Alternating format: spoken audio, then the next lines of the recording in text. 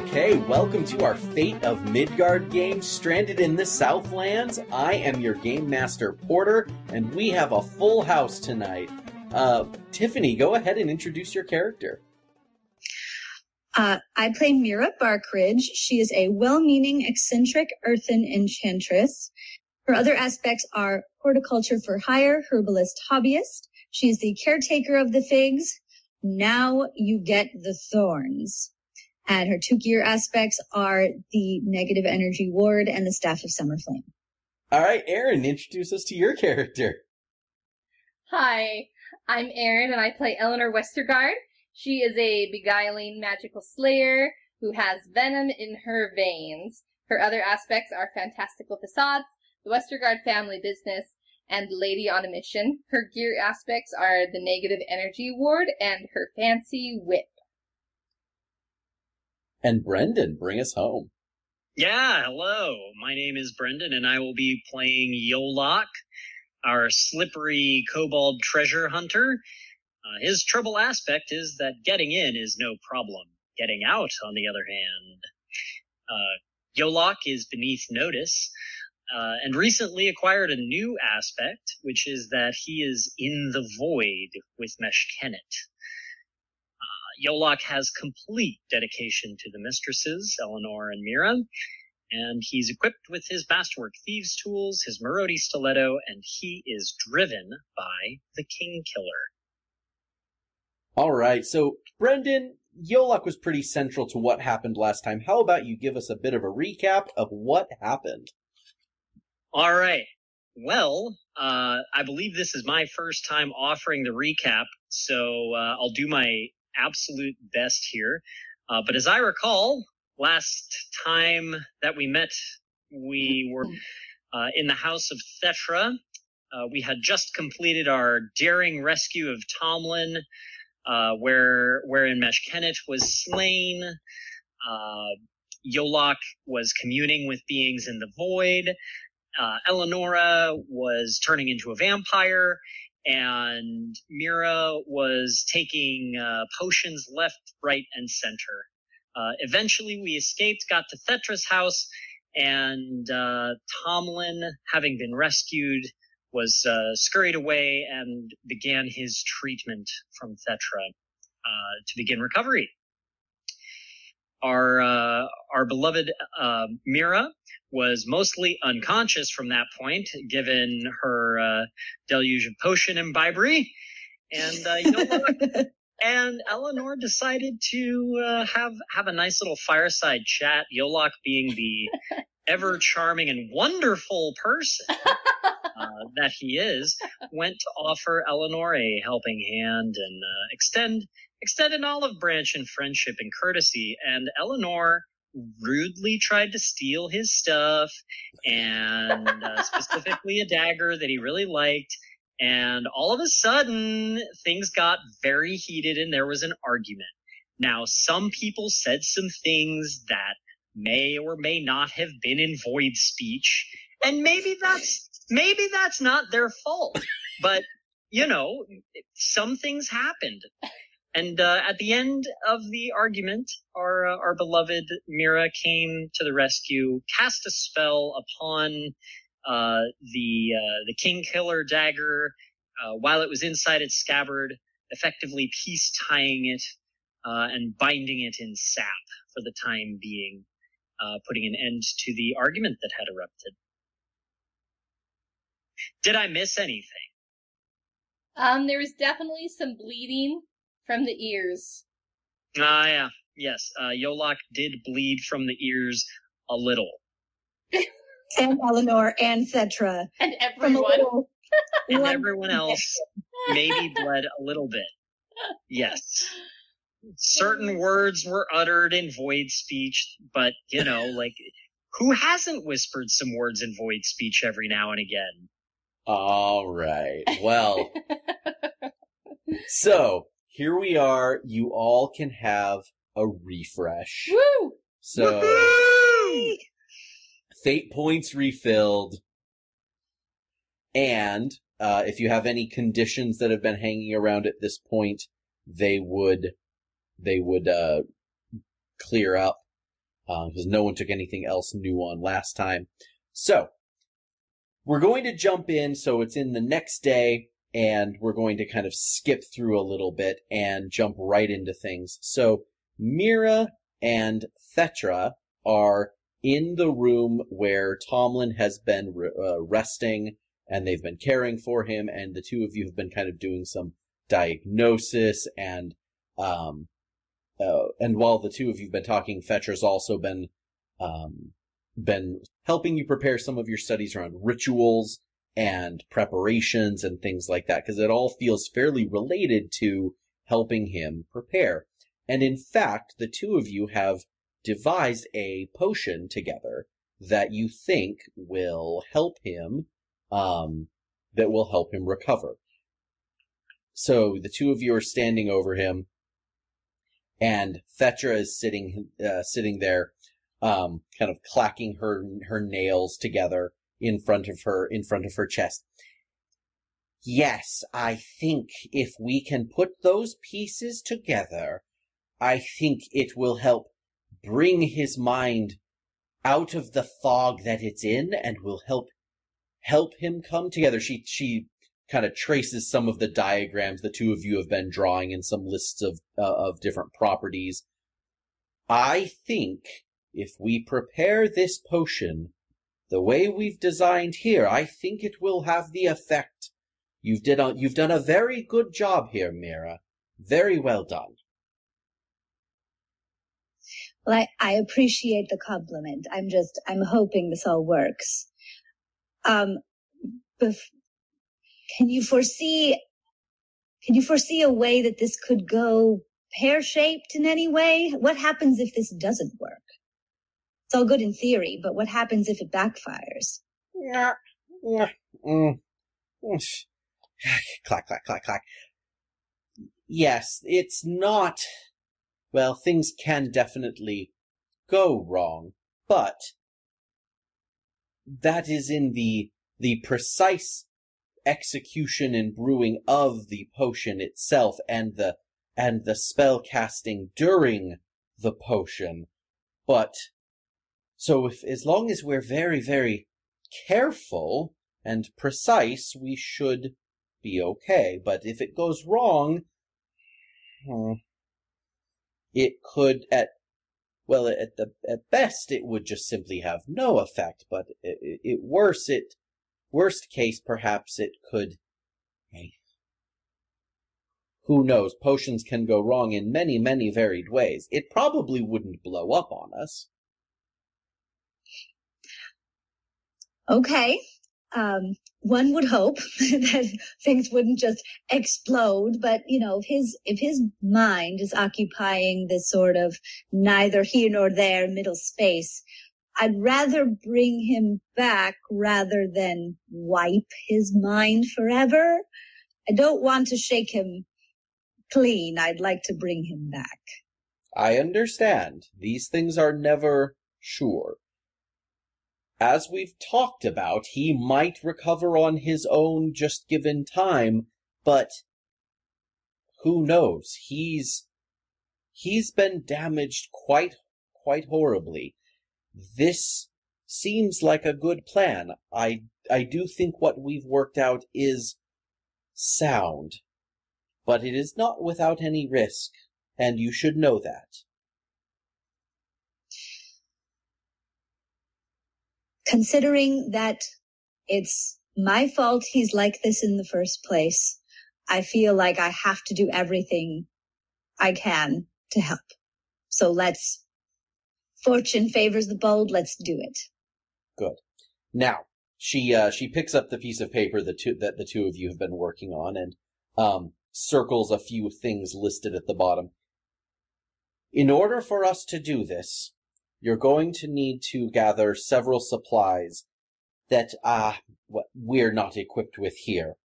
However, she kind of taps the 3 items. There is a shop in the perfume district that I am fairly confident should have everything that we need. So, I think you should head there today, and I will keep an eye on Tomlin and make sure that he stays stable and healthy for when you return. The shop is the Taliska Connection, and she kind of grabs another piece of paper and starts scribbling down the ingredients again, B, the name of the shop, and the location. The shop, the lady who runs the shop is a woman I've known for many years. Her name is Marta, and she should have everything we need, and I'm sure she'll treat you very well if you mention my name. I appreciate you making the contact and setting me up. I will go forth and be successful and return as fast as I can. Tata's voice kind of pops in from behind you. The perfume district. Are you sure that's a good idea, Fetra? Things have been crazy, though, on the streets the last few days. The vampires are out, the gnolls are out, the cats are out, everyone is in the streets, and it's not particularly peaceful in the wake of the other night. So he's standing in the doorway, his arms folded, in his kind of casual clothes. Well, I guess another fallout of our actions that we've got to face due to the power vacuum, I guess, that we've left, and we've got to solve the problem somehow. So hopefully we can make our way through safely and get ourselves out of any scrape. But I don't see a choice. We have to face the world as we left it. That is fair. That is fair. And he turns around and heads to his room. So you have a list, and you have a location. So as a reminder, the Perfume District is a place you have been before. So it's in the northern part of the city, so kind of mostly directly north of the area where you are. And it is also very near the Pallid Court. But this is the part of town where you went after Festering Heth and Rahid, up in the northern part of town when you were recovering the Grimalkin Eye, what feels like forever ago. So you have been to this part of town before. So we have some kind of geographical sense, but it's really a matter of sort of the state of the city in the sort of the way things are, and the threats that we may be posed with in the street might be different, but at least we know our way around. Yes, and it's an area that's has kind of, it starts with a very high upscale area with really prestigious, shops of like potions and exotic goods and perfumes and spices, and it's a kind of an upscale retail district of fairly specialized merchants. And then as you kind of continue even further north, it gets really skeezy and very like lots of like tanneries and alchemist shops that are pretty, it's the similar type of business, but it ends up kind of just getting more and more seedy as you go farther north. Well, looks like once again I'm gonna ask my friends to stick their necks out for me to collect some stuff to clean up my mess. So here we go, Mira says in an inner monologue. But she looks over at Tomlin's. Is he on the couch at this point still, or is he still in the room? So yeah, you've set him up in a cot, in a tiny little room, and he's resting. He's sleeping the way he has been sleeping for a while. It's occasionally peaceful, frequently kind of fitful sleep. Once in a while he comes out for brief periods, but he's never been lucid. Okay. So she's looking over at his room and just going through a lot of emotions. And at this point, she wasn't entirely sure they were going to survive the rescue at all. And so at this point, it's like, well, may as well go for broke and make him better. The risks don't stop here. Let's go. So So what are she and I kind of going through like the early morning wakings and stuff? Is everybody else starting to like muster for the day? Or are we going to keep going on like okay, now that the Tomlin stuff is handled, now we got to get back to ritual school? So no, so this is, we'll call it kind of late morning now. Everyone else is up and about, and you're in a good spot at this point for you to make arrangements with the team. So, what are all of you going to do?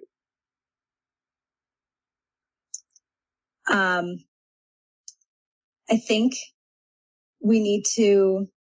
And they were there for that conversation, right? So this is like under the assumption that we're all going, or like, do I need to make the plea to like, come with me, please, come on this errand? I don't think we were probably there. I'm imagining that you and Thetra are having lots of discussions, and Eleanor has kind of just been like, yeah, that they're doing their thing, and I would assume she's probably sleeping off the night before. Okay. So I go over to the sort of morning setup with what I imagine is some manner of breakfast food and tea making. And so I put together a good stiff morning brew for the three of us and go over to Yolok and Eleanor. And Eleanor is and greet them with a hot beverage to at least get their attention. I don't actually think that Eleanor and Yolok are particularly near each other at this exact No, they're not. Eleanor's definitely not that Eleanor is angry at Yolok. Eleanor is just honestly quite frightened of what Yolok has and what it's doing to him, and she's not quite happy with everyone's response. She doesn't think everyone's taking it serious enough, and so she is keeping her distance from Yolok at the moment. Okay. Yeah, and I think Yolok is just, he's never really been like a super social individual, right? So he's not naturally one to just curl up. He's more like, I think that he's around, but he's not actively trying to get in anyone's way or seek anyone's attention. So, Eleanor, your night was filled with kind of rough sleep as well, and in particular, some fairly dramatic dreams involving Darius. Oh no. And very close conversation with no details that you can remember except for his nearness and his presence. Ooh. And all morning, you feel him, not close, but you just feel his presence. But he's close. In the city. Yeah. You feel the directional tug that you've been feeling. And anytime you're not like engaged in a task or a thing or a conversation, like it doesn't like distract you from things you're doing, but anytime you're not doing something, it kind of pulls your attention to him. Great. Excellent. So Mira sort of sees that there will be no central location and is going to kind of go appeal to each of them separately, kind of like going in between feuding friends, and just hopefully they come to the same consensus and you can maybe kind of bring them together. But she starts with Eleanor and offers the hot tea. And Eleanor takes it. She's very grateful. She hasn't had a very restful night, and so that nice stiff brew goes a long way. Yeah, and Mira can kind of tell that, where it's like she's, effectively been bunking with Eleanor and her various states of sleep for a long time now, and so she can kind of tell the night she had based on how she behaves in the morning, especially with the recent revelations of how these Darius dreams have been creeping on her. So she kind of can guess that something's already up before even asking, but giving her the benefit of asking and saying, how was your night? Oh, when we all finally got to bed, I could have been better. I know he's still in the city. I don't think he's close, but he's still here. And I don't know that he's going to leave. I don't know that he's going to leave without his final say. How are you sitting with that information? How do you feel about being here? Honestly, I want to leave as soon as possible. The further we can get away from him, the better. I want to get as far away from this place as I possibly can. And I think we should do it as soon as I can. We went through all this to get Tomlin free, and I can't resign him to this state. I have to help him the rest of the way. And I need to do one more thing today. I need to run an errand, and it's in town, which I know is over terra firma. So the safety that water provides, we would be leaving, but it's just for the day. But I have to do it, and I'm going to do it. But I'm asking you, would you please help? Well, Mira, of course I'm going to come help you. I think I would feel a lot better and a lot safer if we can make sure that it is done in the daylight hours. I think, Agreed. You know, if I can feel him, he can feel me. Therefore, I know that I'm going to be of great help to you, especially if we encounter anything, which I'm sure we will.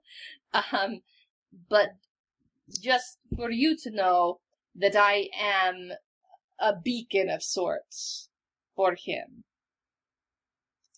So Eleanor is a beacon of the vampire who's after us, and Yolok is a beacon for the undead queen who resides within him. Cool. I don't know. I don't know if we know that Yolok is a beacon for. Well, she can reach through your body and use your corporeal form to harm people. So our party of 3 is really a party of 5. We don't know how frequently that'll happen. We don't. Neither here nor there.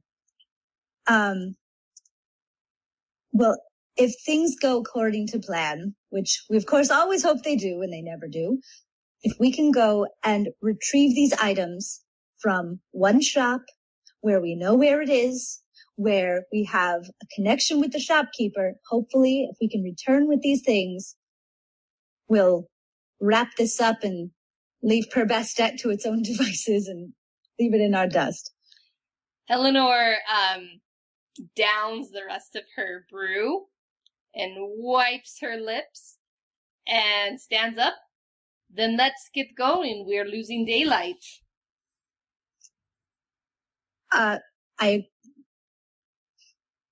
Thank you. I wonder if you'd be comfortable. I think Yolok has to come. I think he is an invaluable asset. Is that going to be a problem for you?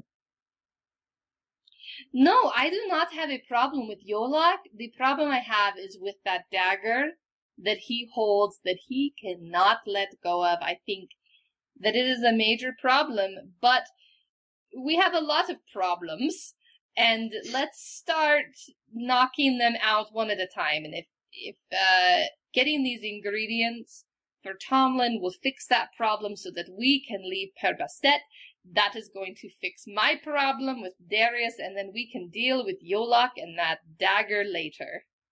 Fantastic. All right. So I head over to Yolok. I offer my tea, and I've already heard everything that you were mentioning. Of course I'll join. Fantastic. Let's ride out. Okay, so how are you going to go about this? I had a quick question, though. Sure. Before we leave, I was wondering, and this can be just, if this isn't within the realm, then that's fine, but we've always talked about the Shadows of Blood and Thetra and like their kind of resources when it comes to being vampires and being on kind of the vampire side of things to keep whatever at bay. Do they have stuff against other vampires? Do they have ways that, like, other than being on the water, which obviously works, do they have like cloaking mechanisms or some way that we could maybe obscure Darius's location on Eleanor? So that is something that is super specific. They have lots of techniques for like fighting vampires and kind of protecting oneself against vampires. They have, there are definitely things like that. The specific thing going on between Darius and Eleanor is quite specific to a, you know, sire/progeny relationship that they wouldn't really have any foundation to work from. Okay. So no like scanner jammer, like silver necklace, garlic perfume, like nothing that would obscure that frequency. What if we found the phlebotinum though? What? Oh, it's a TV trope. Phlebotinum. It's the generic word for you know, the goop that you need to you know, do the one thing that you have to do. I've seriously never heard that term before. Never mind. Yeah, never mind. All right. So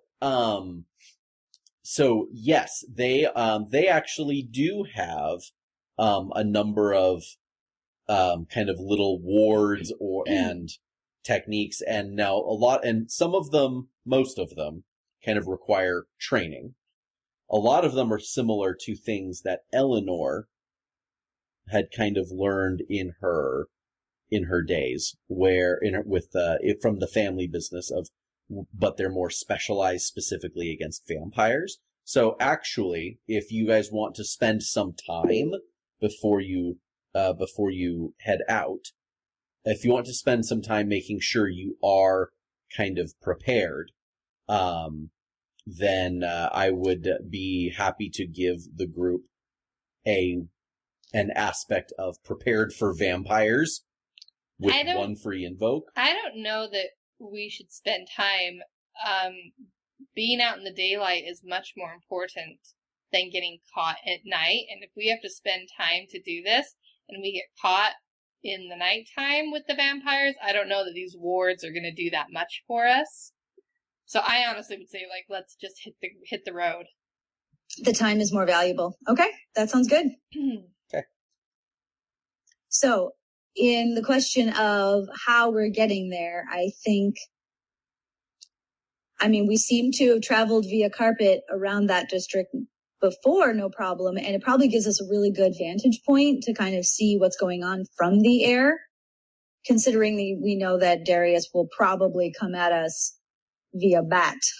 So not a bad idea to come at it from the sky. And I think we've said that the three of you, since Yolok is pretty small, you can all ride on the carpet. It's kind of slower. It's a heavy load. You're not going to pull off any crazy aerial maneuvers with all three of you on there. But you can go that way. So are you glamoring? Are you veiling? Are you just going to fly on the carpet? What kind of precautions are you taking? Oh, I think we should veil ourselves if we can. Okay. I always have to ask because it's assumed it matters. It's part of your strategy these days. Okay, so I'm going to roll clever. Okay, so for three of you... Oh, no. I think we've said that's usually a 3 to do. And do you want to make this a long? Sure, yeah, let's make it long. So to make it long, you can use your meta magic to extend it. Oh, yeah. For free. Okay. So it's just using up your meta magic. Sure. Okay.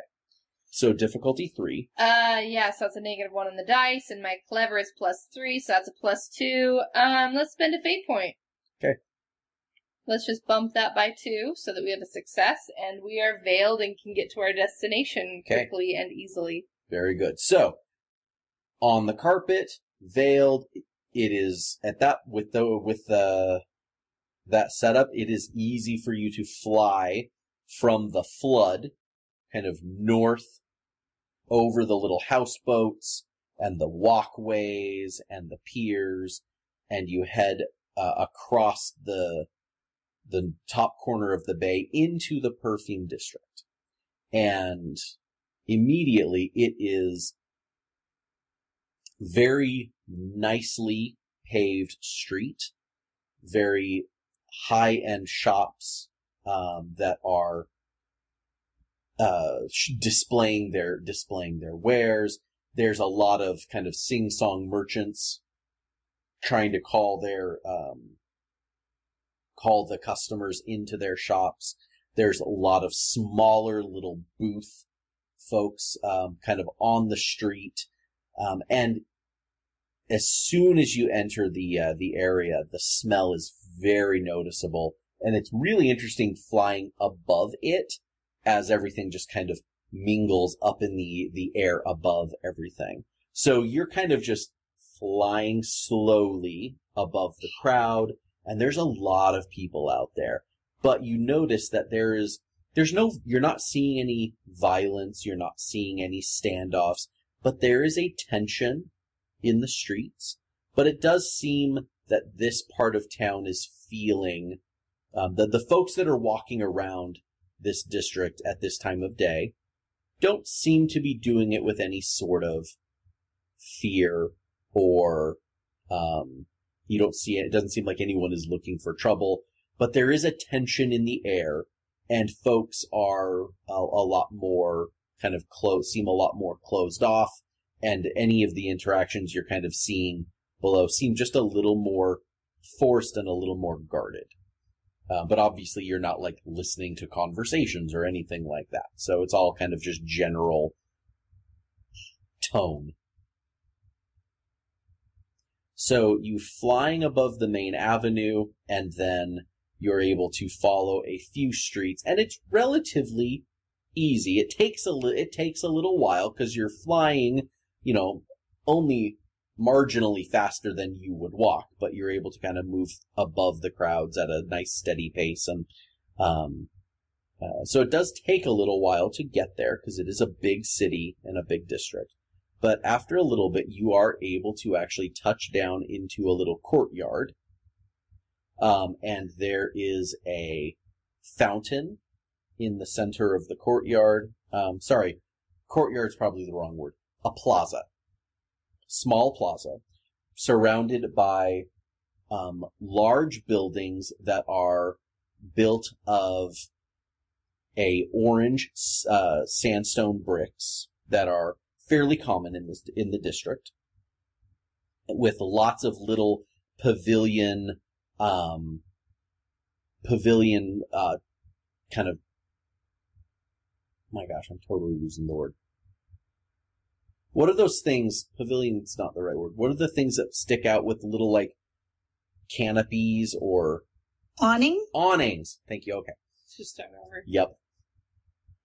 So lots of the buildings have little awnings sticking out from them, creating nice little shade spots underneath, because it is a very warm day in Purbastet.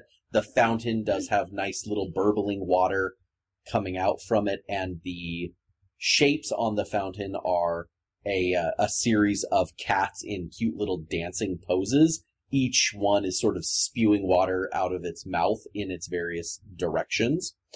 And it's got a nice little pool at the base. And the shop that you're coming up to has a door with a window on the front of it, with an awning kind of extending out over the window, creating a little shaded spot. And there's a little seating area there in front that is currently empty, and the shop looks very nicely maintained. There's a very fresh paint around the door and on the door itself, and there is a sign above that reads "The Taliska Connection" in wood inlay set above the door. So we pack up the carpet, and as we've landed, we just, looks like this is the place. And I lead us through the door. So as you come to the door, something very strange happens. And Eleanor, you feel this more, you actually have a feeling when it happens. As you approach the area directly in front of the door, you feel like you cross a line and your veil disappears.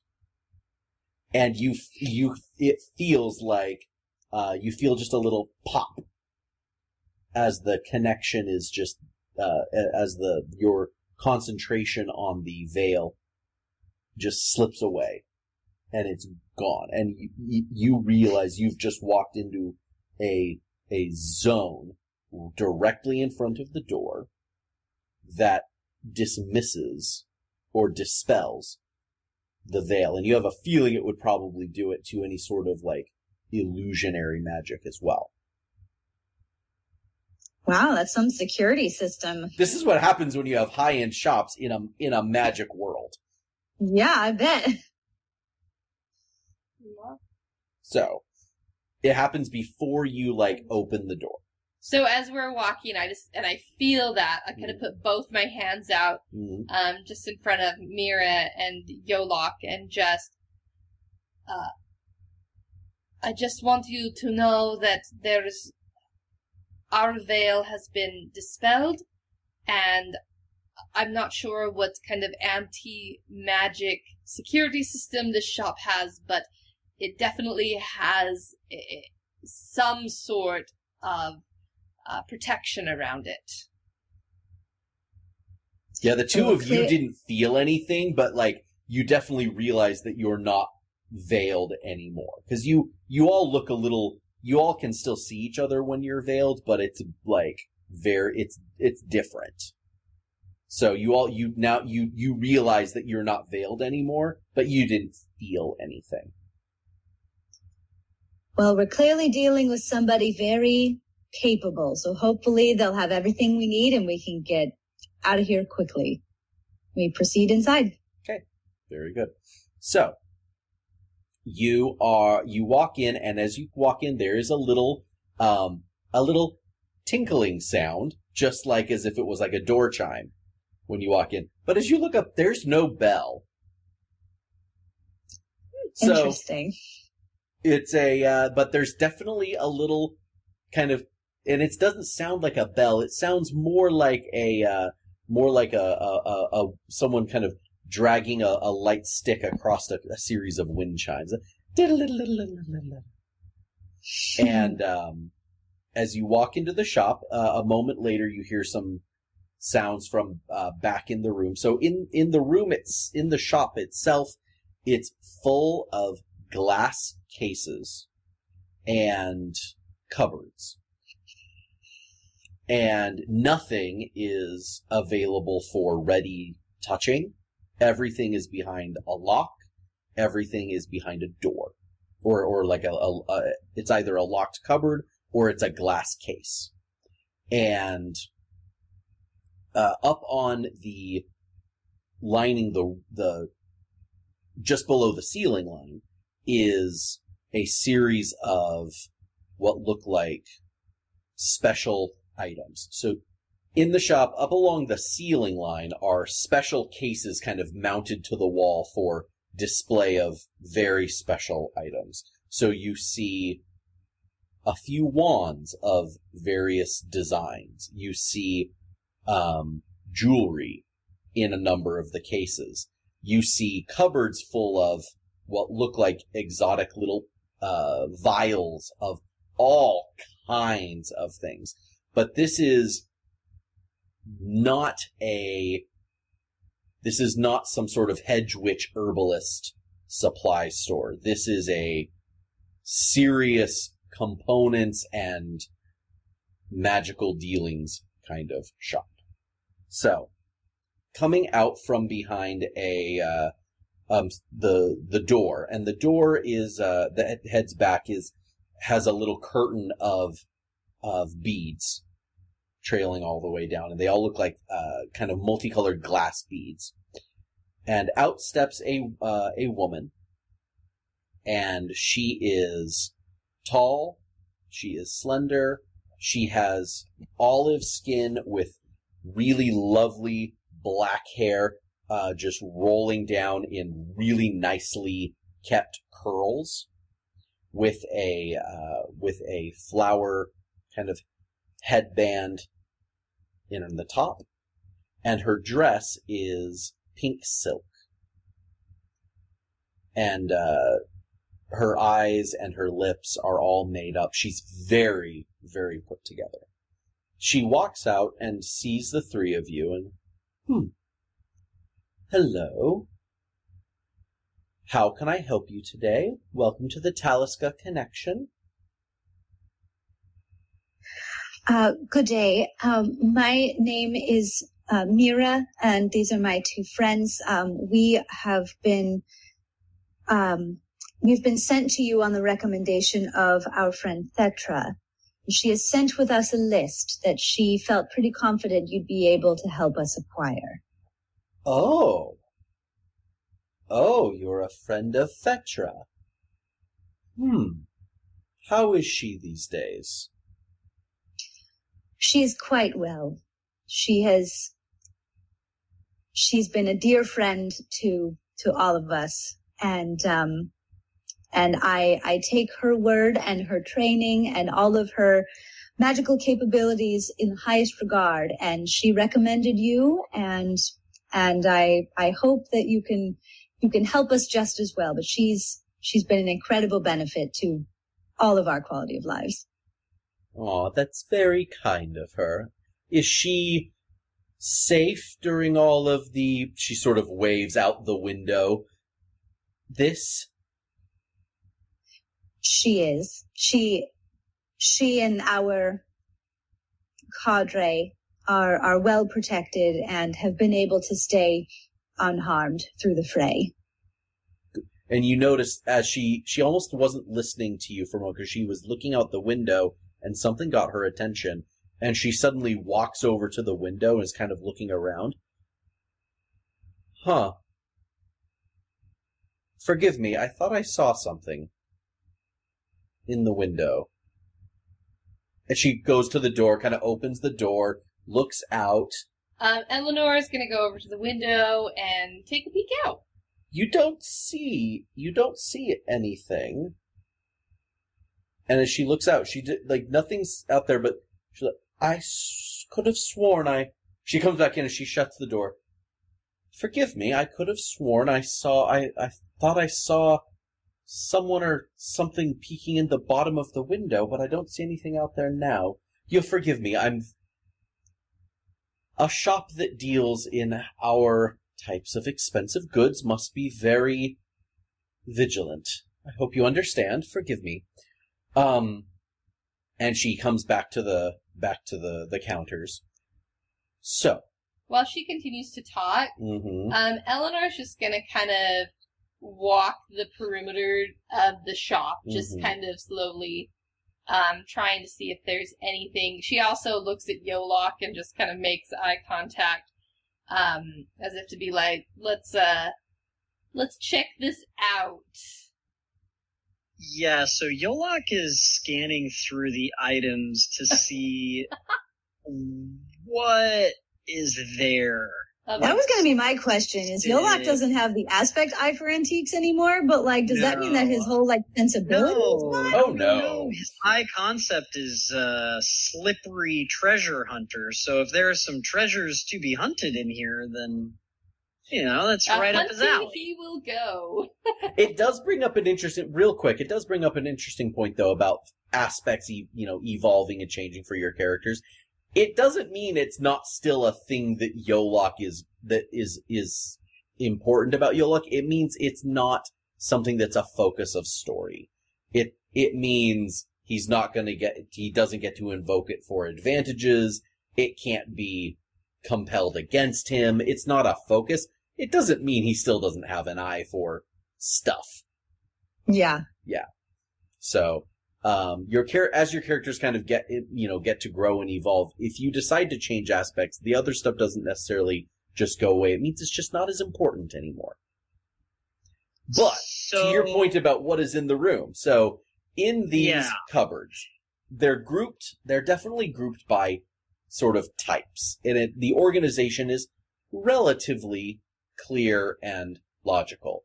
There's a main central case that is clearly meant to be like the thing everyone kind of looks at first when they come in, probably because it's really expensive stuff, is lots of jewelry. None of it is labeled, but there are lots of pendants, there are earrings, there are bracelets, there are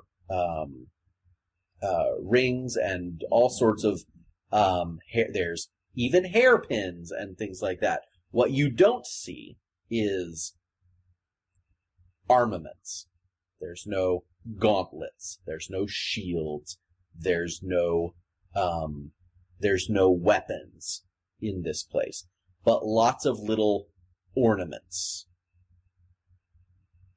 So that's in the main case. The main case. So various types of jewelry. And it's all unlabeled, huh?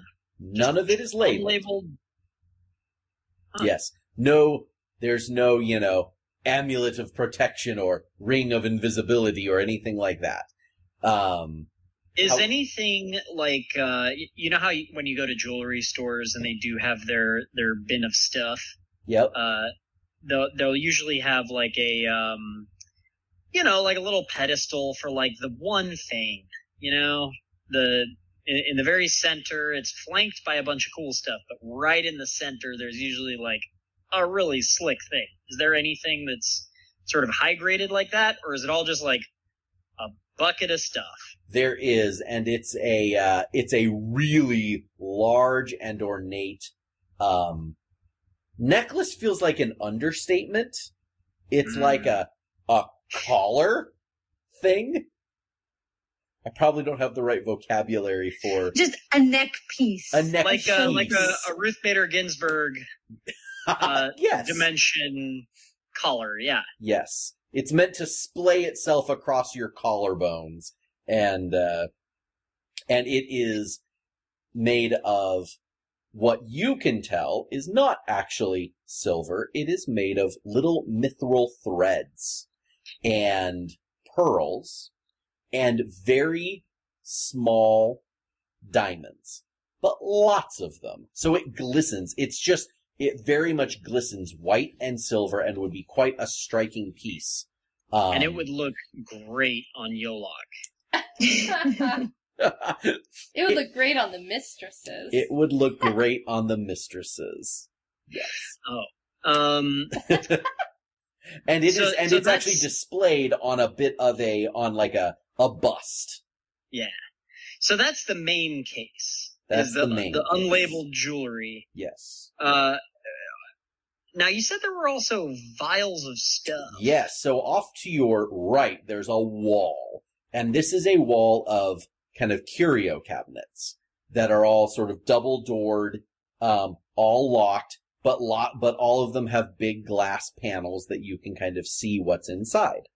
So this is clearly a section of ingredients. So these are lots of little vials of in most cases, it's something suspended in fluid. So lots of little, Mira notices lots of little branches, herbs, leaves, various things suspended in what is probably some sort of like oil or something like that as a preservative.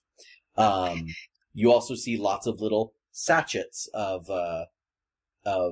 probably, ground up, various ingredients in little pre-done little bags as well. And then it gets into some larger things that get a little bit on the odd side. Like there are definitely some pieces of anatomy in some of these larger jars, like, something that looks like an organ of some rodent of some sort, perhaps, or what looks like a claw. There's a preserved claw of something. There's, various little skulls or bones or all kind. It starts getting, they're all sort of organized in ways that feel quite natural as you're sort of looking from across the shelf as it moves from, vials to bags to, body parts and such.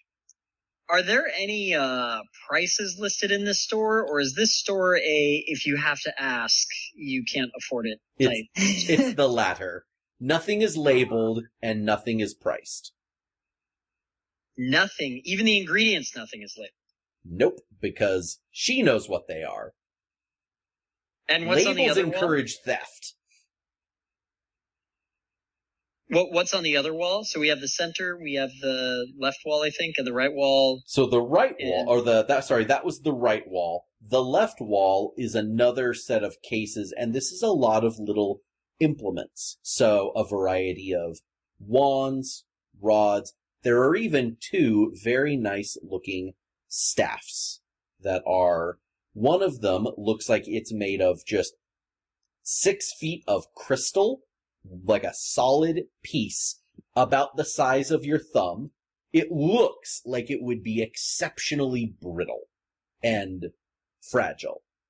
Who knows if it actually is, but it looks like a solid piece of crystal from top to bottom, and it's a little hexagonal rod. And at the very top is a simple sort of empty diamond shape.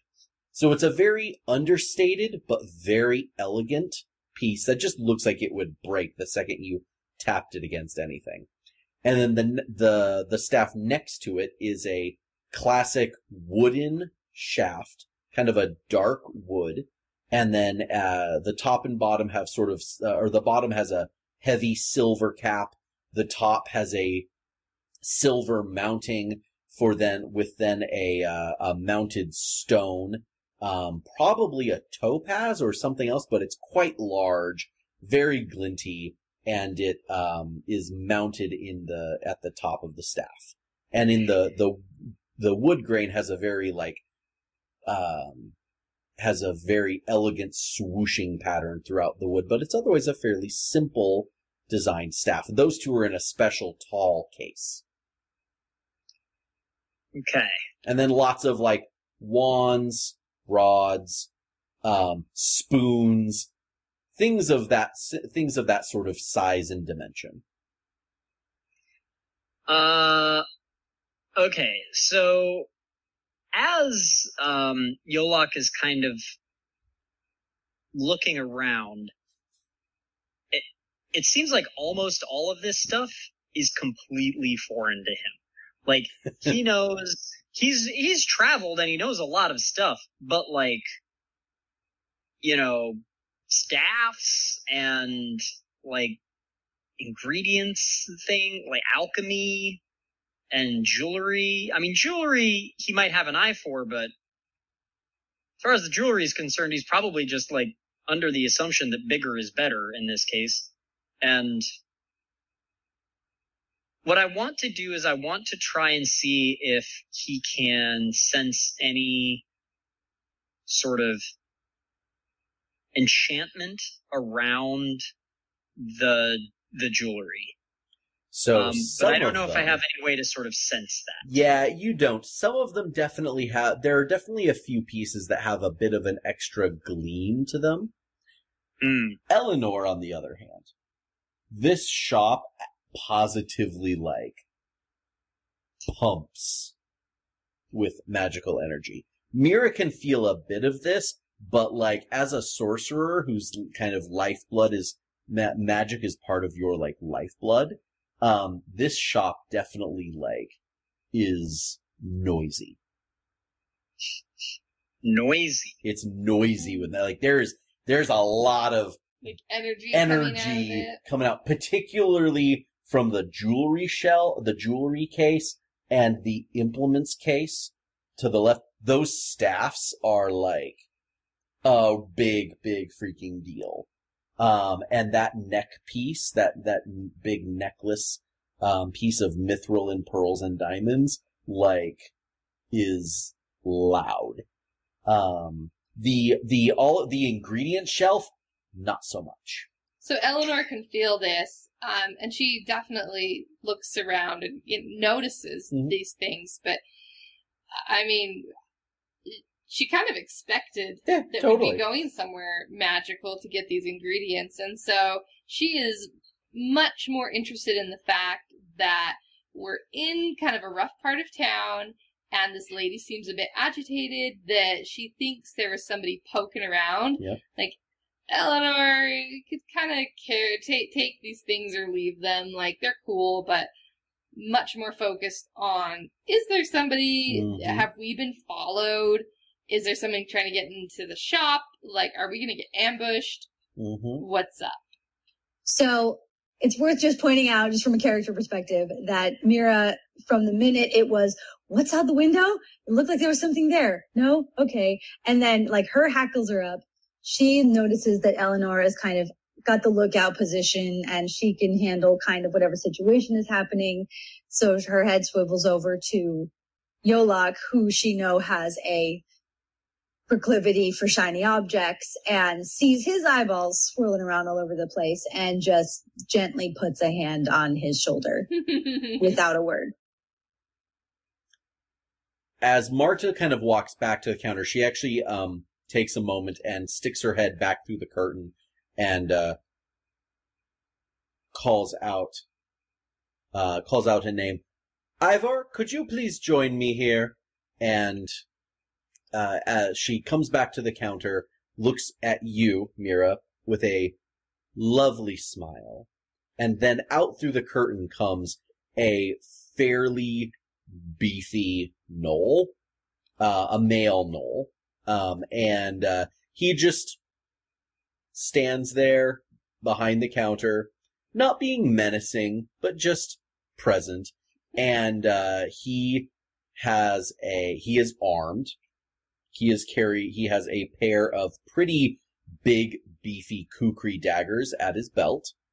Doesn't make any moves to touch them.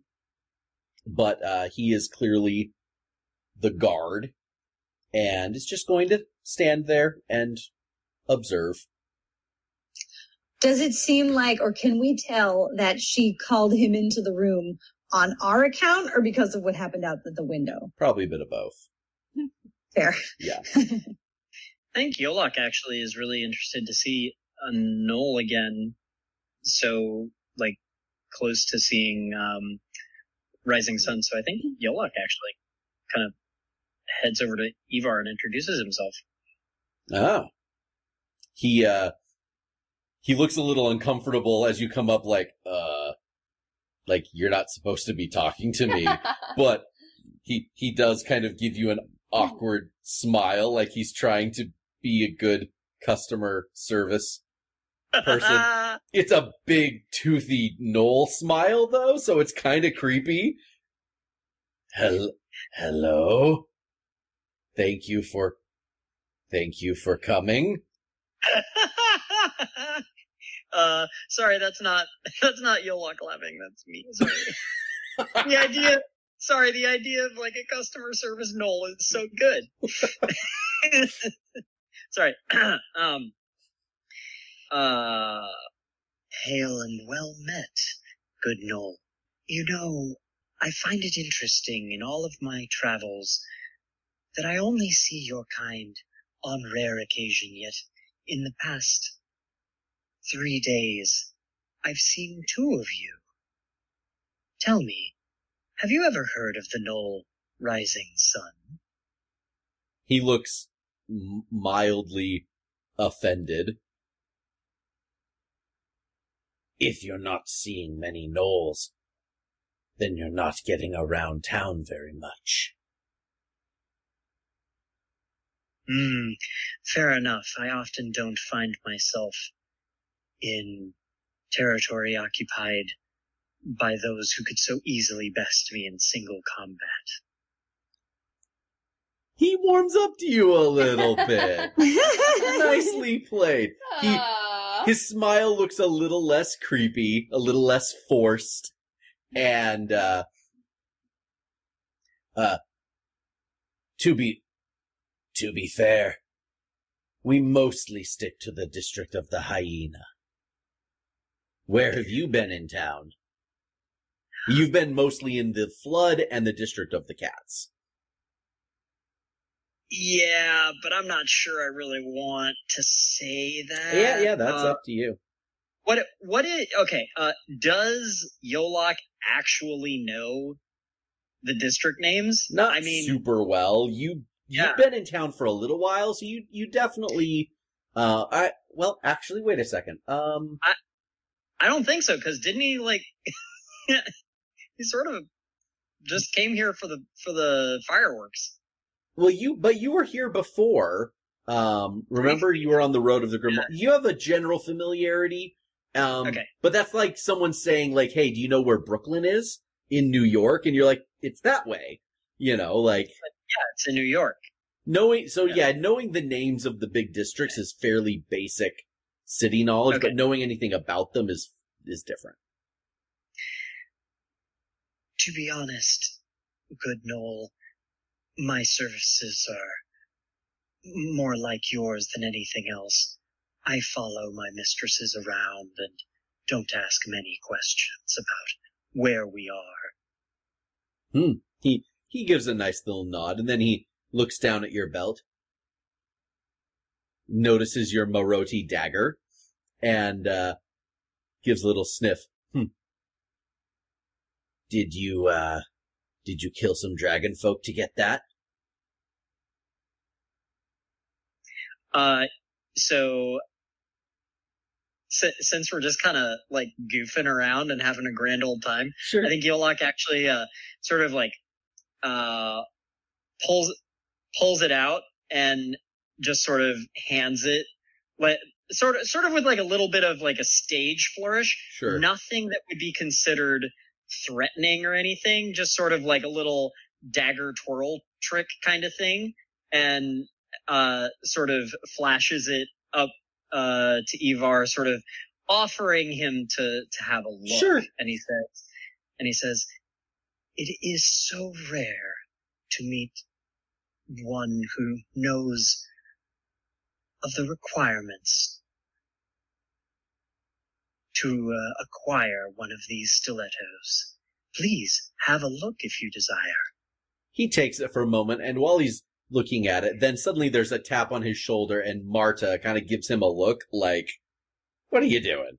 And gives him and whispers in his ear, and he kind of straightens up. He very gracefully hands you the dagger back, and he actually goes out and looks at the kind of peeking out the window for a minute, and then steps out the front door and disappears for a minute. You see him pass in front of the window on the outside, like he's doing probably a little round, and he'll return in a few minutes without any commotion. But cool.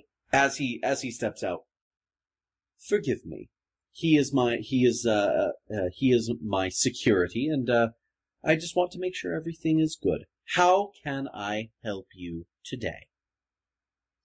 So Mira reaches in and produces the shopping list effectively from Thetra and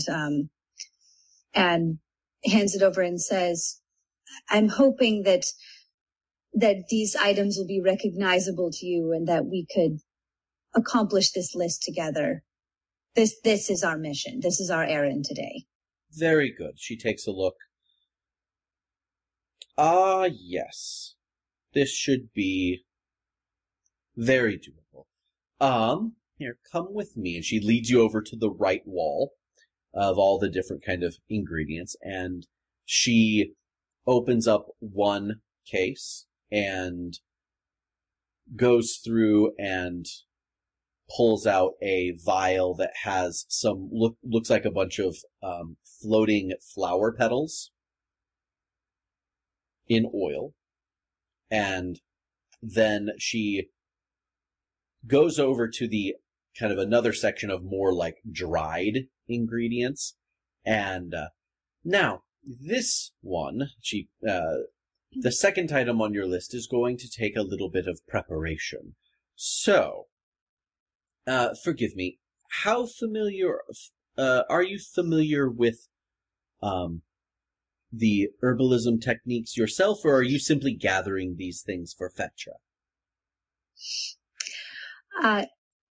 Herbalism happens to be my specialty. That is my wheelhouse. Very good. So, she's asking for the thorn of a rather unique flower, and I happen to have some of it dried here. However, may I ask, are you using this in a potion, or in a salve, or in a in some other delivery? This is going to be for a very carefully crafted potion that we absolutely have to get precisely right. I see. In that case, the thorn will need to be powdered. So, she reaches up into the cabinet and pulls out a stem that is very thin and very kind of twisty and has very long pointed spines coming off of it. They're not like sort of short and sort of claw-like, like a rose thorn. They're long and needle-like. So she takes it and she takes it over to the counter, pulls out some tools, and proceeds to kind of grind it down into a very fine powder, prepares it for you, and puts it into a nice little bag. And there we go. That should suit your purposes nicely. And then the last item is actually a mineral. And she goes over to another cabinet and pulls out a few rocks. Brings them over. Since you're doing a potion, and since Fetra's note doesn't indicate these are supposed to be ground, I suspect they are meant to actually infuse your potion, so these should be fine as is. And she kind of puts them into a nice little package as well. These are the 3 things you came looking for. And right about that moment, Ivar comes back in and just gives a little head shake, like, didn't see anything. She shrugs, and he resumes his place behind the counter and kind of nods at Yolok. So, while this is kind of going on, Eleanor, is there anything you're doing? I'm just kind of not casing the joint, but, kind of casing the joint. For sure. Okay, so, she totals up some stuff. She gives you a number. You guys have the money. We're not going to worry about the details of the currency here. And at that point, things are, so she kind of puts it all into a nice little package for you, sets it forward. Is there anything else that I can help you with today?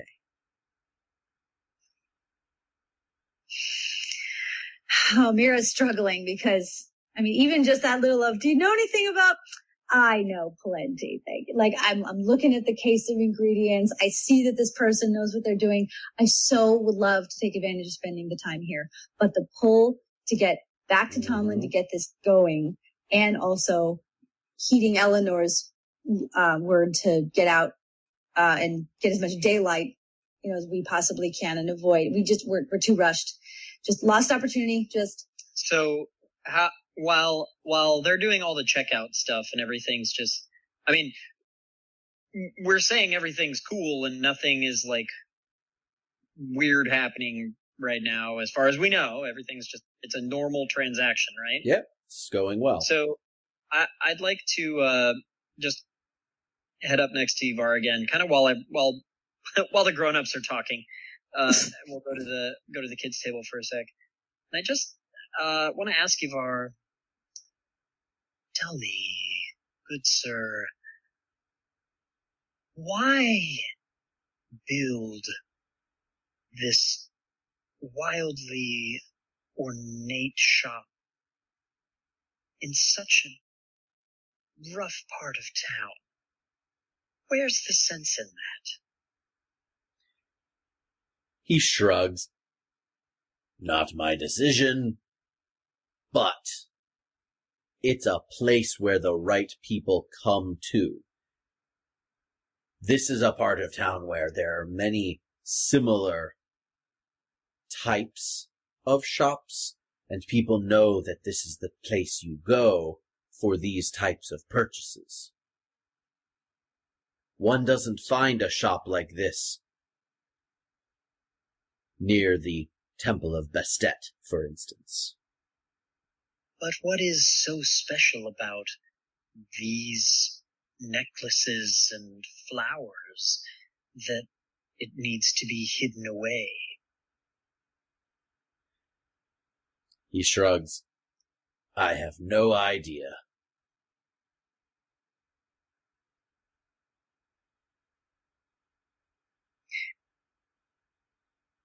Have your services ever been required here? Have people ever tried to take what wasn't theirs? Oh, yes. Yes. We've had break-ins several times. Usually in the night. That's the standard MO. There's an alarm, an effective alarm system though, and I stay close. However, we have actually once had a daytime theft, and they were trying to distract my lady there, and someone else tried to take something from a cabinet, and well, I ended up having to tackle them out in the street. That doesn't sound like it would have been too difficult for you to accomplish, Ivar. He shrugs. It's a job. Yeah, okay, I'm not sure I'm going to be able to get much out of him with that. Eleanor, this is weird because it's daytime. You feel Darius. Like more than I have been feeling him? Yeah, yeah. He's on the move. Is he coming toward, like, is it getting stronger, or is it getting weaker? Stronger, but not quickly. Not like a beeline. However, so just a bit of context. You know that for some very powerful vampires, they might have certain items that might keep them safe in the daylight. They might have certain enchantments or certain capabilities. There are different things. You don't remember him when you were trying to infiltrate his place. You don't remember him actually having any personal capability. He never went out in the day. But something is, you feel him on the move. And he's getting, like, it's getting stronger, like he's coming closer to us. But it's not fast, it's slowly. Yeah. Okay, so I'm kind of looking at Mira to see if, like, the sail is going down, if we're gonna leave, and it looks like we're about ready to go. So, Eleanor goes walking up.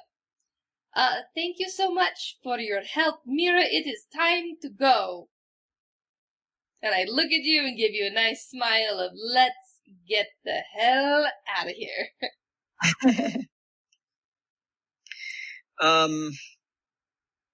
I am so curious as to what was going on outside that window. I have a feeling if we stick around here a whole lot longer, we are going to find out. We gotta make tracks. So, as you are headed out of the shop, the direction that you were coming from, there's actually a number of men over that way. And why are these men? They like, why do you care? They are they are standing there, and they look like they are trying to look like they're just hanging out, but they are very definitely not just hanging out. and a few of them are pointedly looking at you. And you also see that there are definitely weapons present. They're definitely human, though. But they are armed, and they are hanging out. Okay, so, Mira, Yola, let us just go to this corner. I want to kind of, like, get us to go to the side of the shop, and I want to veil us really quick. I ask for a moment. I will be right back, Eleanor. And I dip back into the shop. He's got to go say goodbye to his new gnome friend. No, I go to the shopkeeper. Yes, Martin. friend? Forgive me, for the intrusion. Would you happen to know why there is a group of armed men waiting for us outside your shop? She goes and she's like, she looks shocked. She looks legitimately surprised and goes and sticks her head out she moves like she's gonna go head to the door. Unless you, like, stop her for any reason. Don't stop. She looks out the door and, no, I definitely have no idea what's going on there. Do you know, so since she's poking her head out the door, the two of you are there. Is there trouble? She says to Eleanor and Mira. Not any more or less troubles than when we came. I mean, the whole city is in an uproar right now. We weren't expecting this, if that's what you're asking. I have no explanation for this. We're hoping to avoid, at all cost, you can see the problem ahead of us.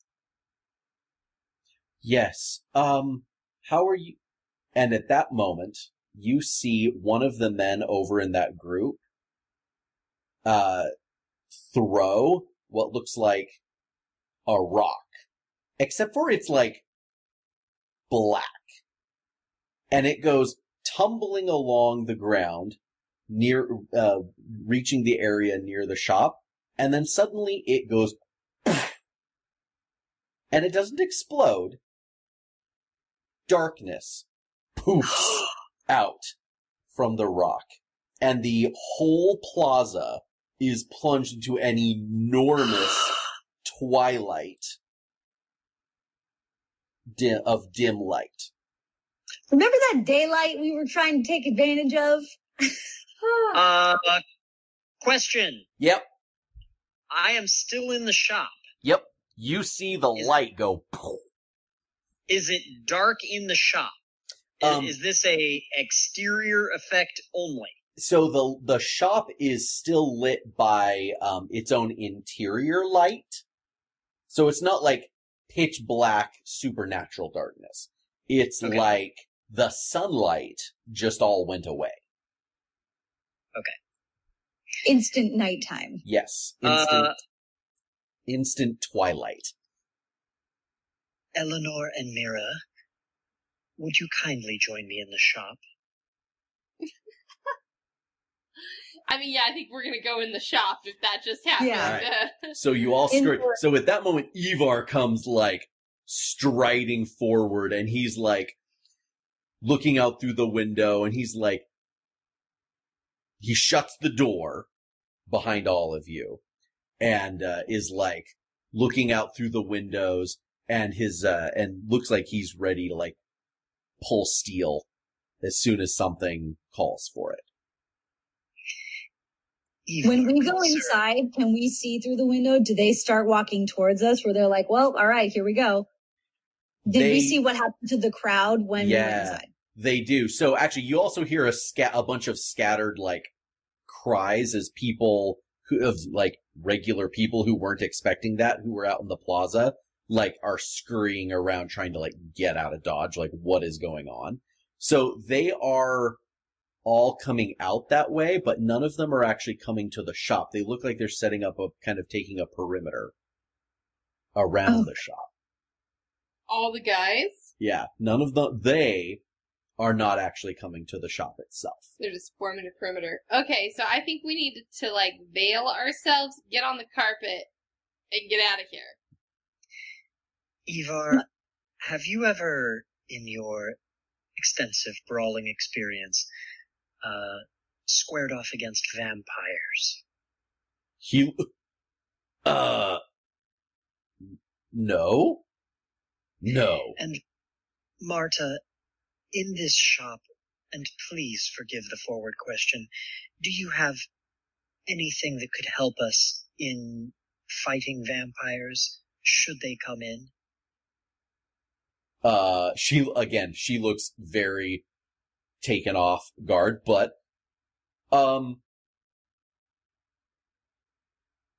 vampires burn, right?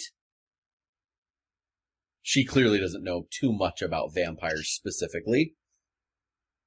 Well, yes, I should hope so. Otherwise, we're all in a great deal of trouble. She goes and, pulls out her keys and opens up the cabinet with the staffs in it and pulls out the wood and, topaz staff.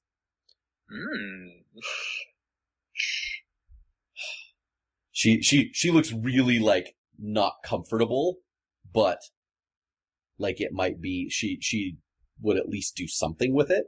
So, that's about all the time it takes when two bodies appear in the door and start kicking on the door.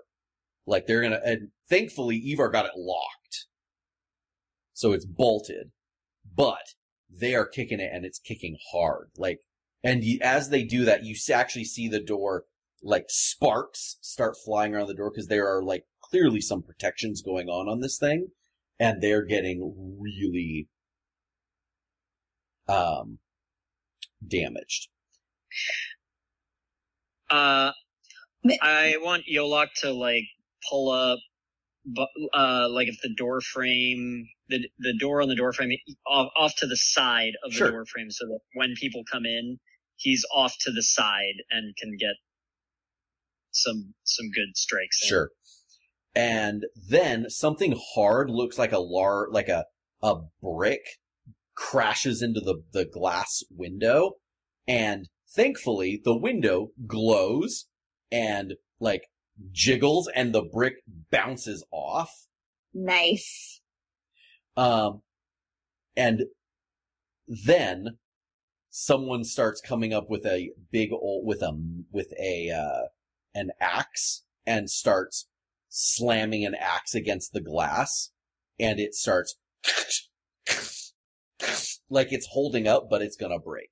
So Marta, is there any other exits from which we could escape this building? I know it's full of entire valuables, but hopefully if we can make our escape and they can see us leave, hopefully they'll leave you alone as well.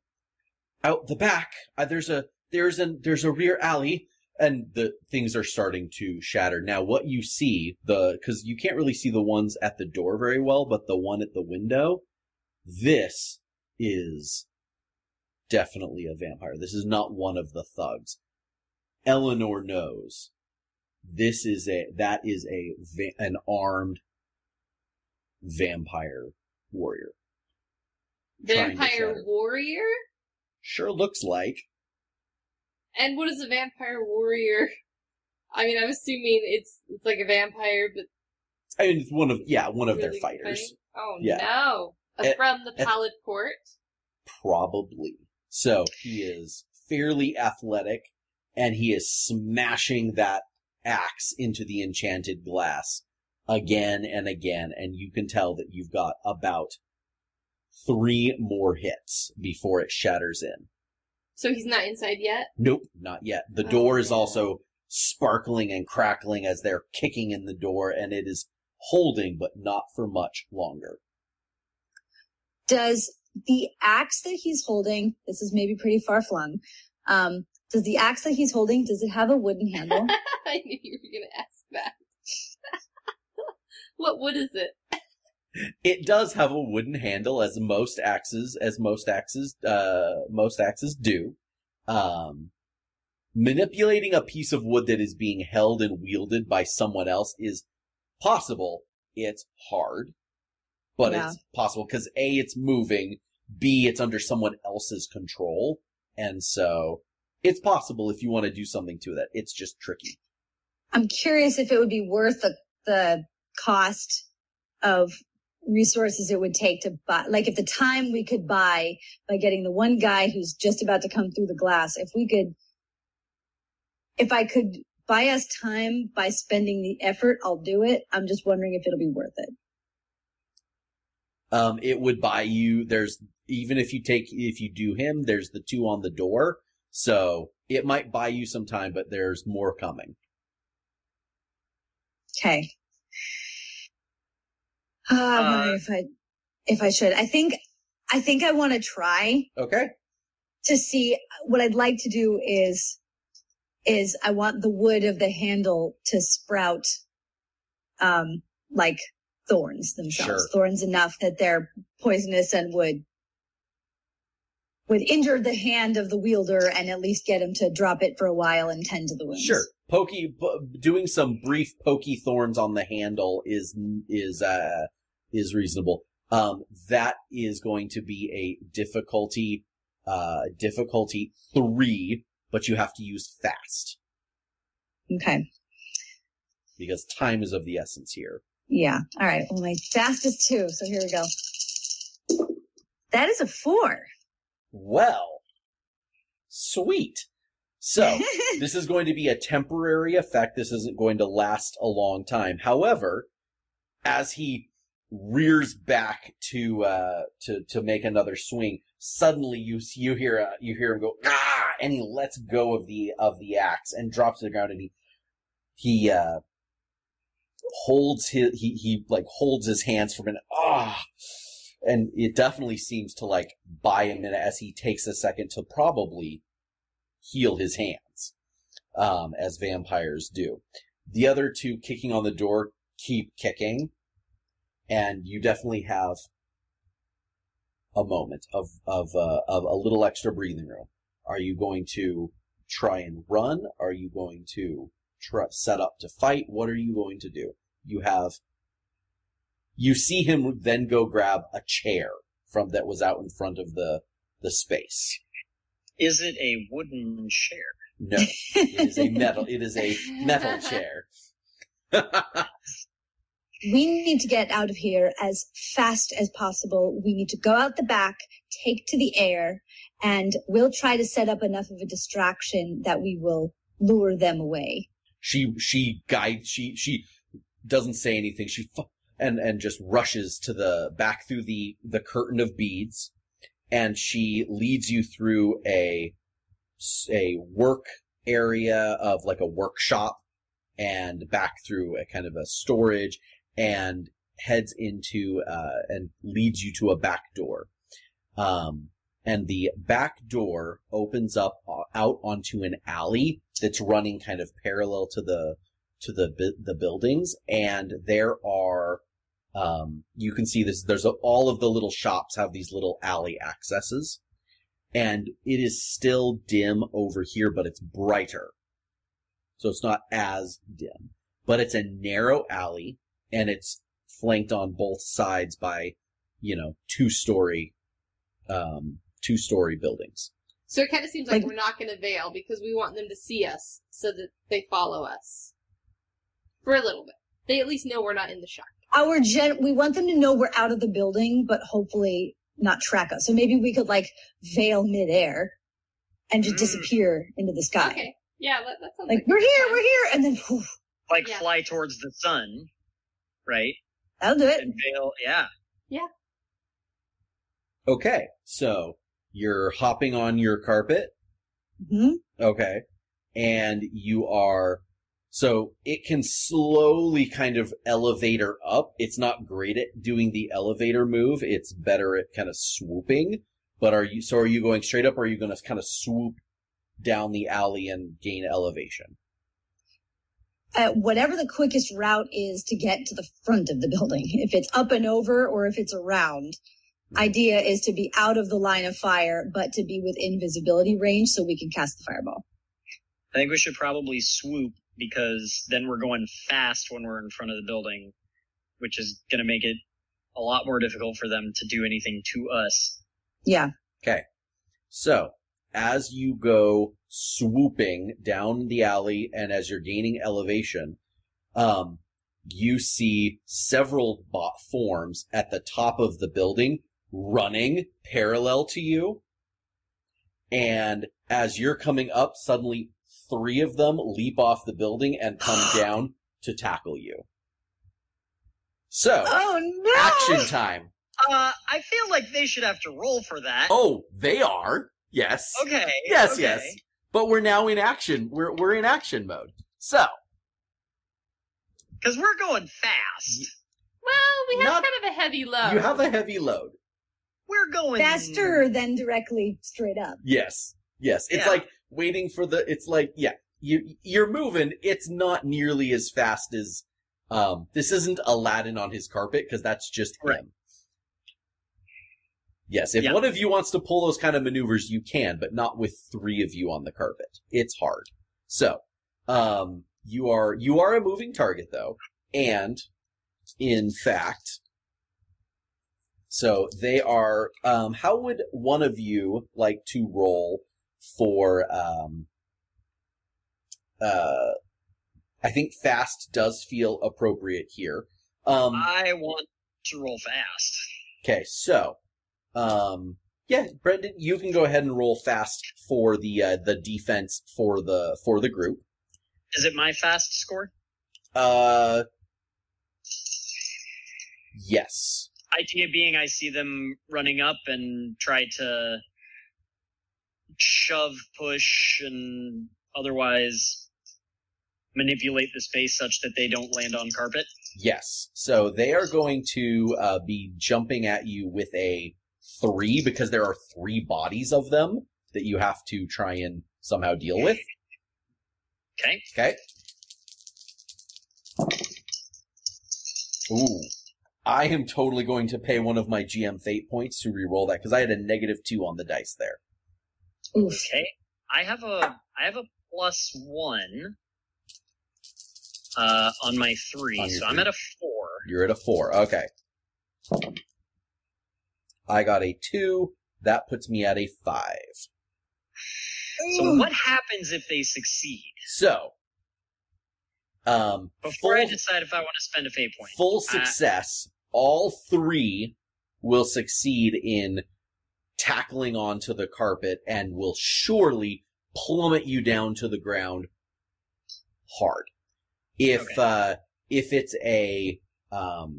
a tie, then it's going to end up being like one of them succeeds, and now the carpet is too weighed down, and you're going to struggle to make elevation and escape.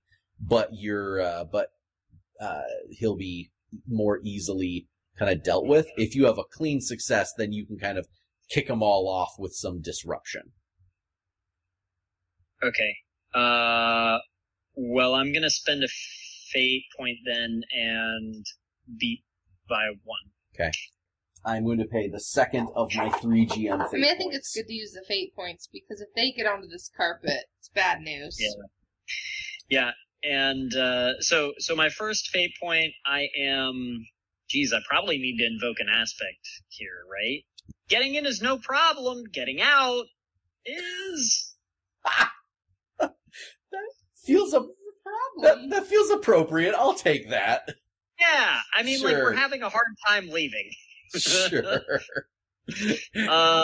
And they're invoking inhumanly fast. So they are running and leaping in a way that look like they are, if they're humans, they're souped up humans. Okay. I am going to invoke my stunt Lightning Wits, which is once per scene on my turn, without taking an action, create a new scene aspect with one free invoke. Yep. And so the scene aspect I want to create is called Buzzing the Tower. And it's reference to Top Gun, right? You know, when they're buzzing the tower, they're going really low to the deck and they're speeding up and they're going really fast in their airplanes. Yeah. That's the aspect I want to create. And I would like to invoke that, which puts me on top by 1. I will let that happen. So, tell us as three bodies come leaping off the second story building above you, trying to tackle your carpet. Tell us how they miss. Yeah, so one of them trips over the gutter. Just full on, they're coming in for the leap, trip on the gutter. The other 2 are coming in, and the first one is gonna land right on the carpet where Yolok is, and he sort of rears back and gives a well-timed kick to that person. And when he does that kick, it also pushes the carpet along with all of the other people just ever so much laterally, which is just enough for the last person who's jumping onto the carpet to just be inches short of where they need to be. And as the carpet is accelerating and flying away, you can see their hand try to come up and grasp the edge of the carpet, but it's moving just a little bit too fast, and the fingers brush the edge right as they fall. Okay. So, the 3 bodies hit the ground, and you notice they get back up. Which for a 2-story fall, ain't vampires. Nothing. So, you keep flying down the alley, and you're picking up altitude, and were you going to curve around to the front so that you're seen? Yeah. Yeah, because we want them to see us, follow us, and then we will veil ourselves, maybe, hopefully. Okay.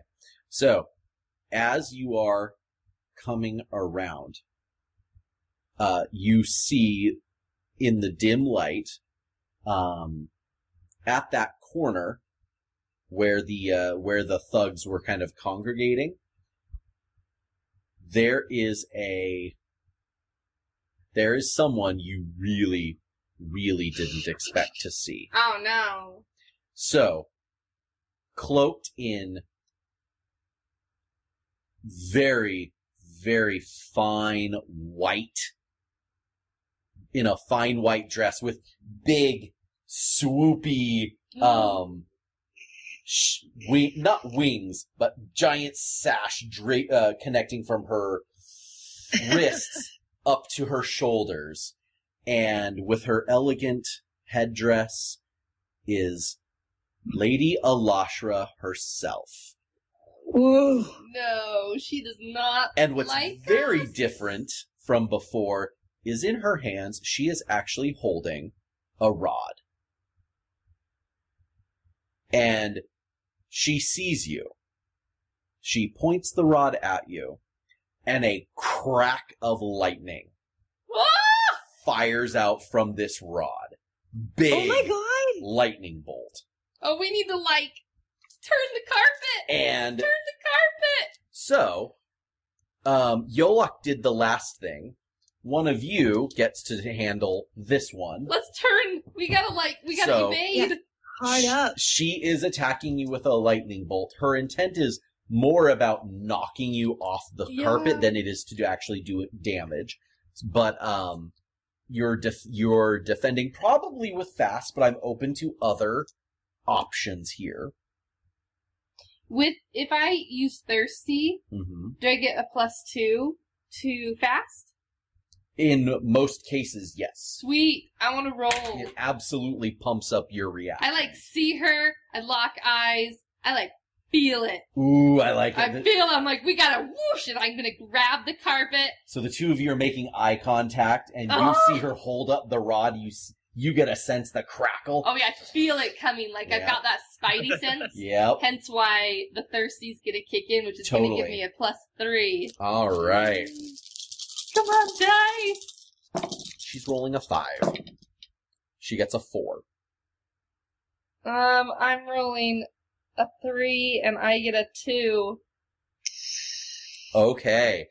I think this is probably pretty important that we do not get knocked off of the carpet. So, I'm gonna pay a fate point. Okay. Which is gonna bring me up to a 4, right? And she's at a 5. She's at a 4 as well. So that would be a tie, which means she is still going to knock us off. Accomplish something of her goal, which... Are we going to get knocked off? You're still on your carpet, but it is... You are tumbling and not in great control of it. So that's not good. It's going to be we'll say a boost to you stay on the carpet. But I'd say maybe we put in an aspect with an invoke of out of control.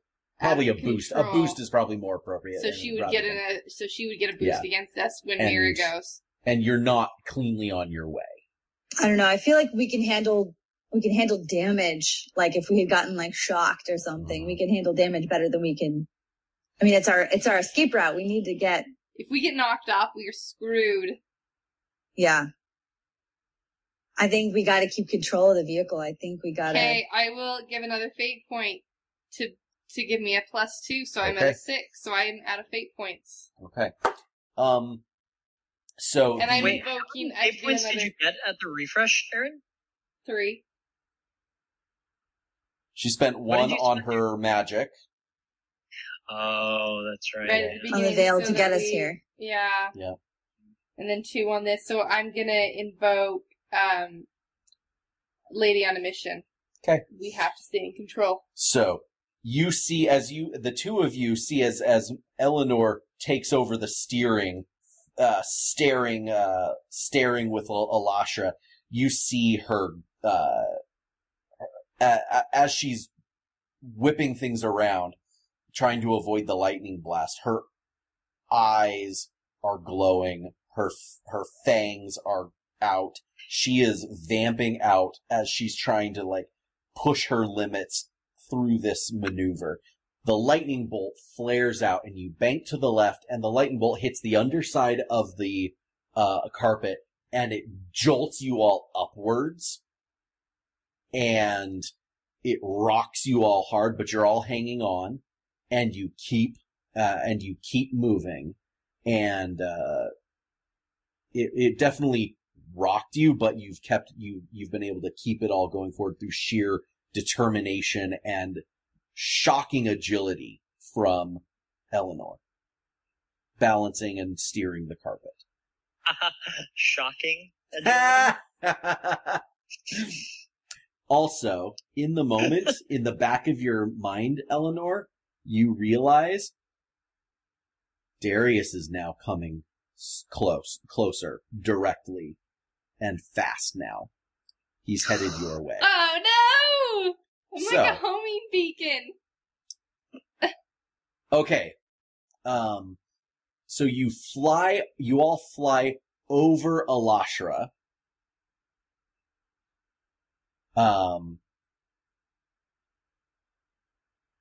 Mira, would you like to do something? If we're up that high, especially if the lightning bolt kind of kicked us up in elevation, can I light the plaza ablaze on purpose this time?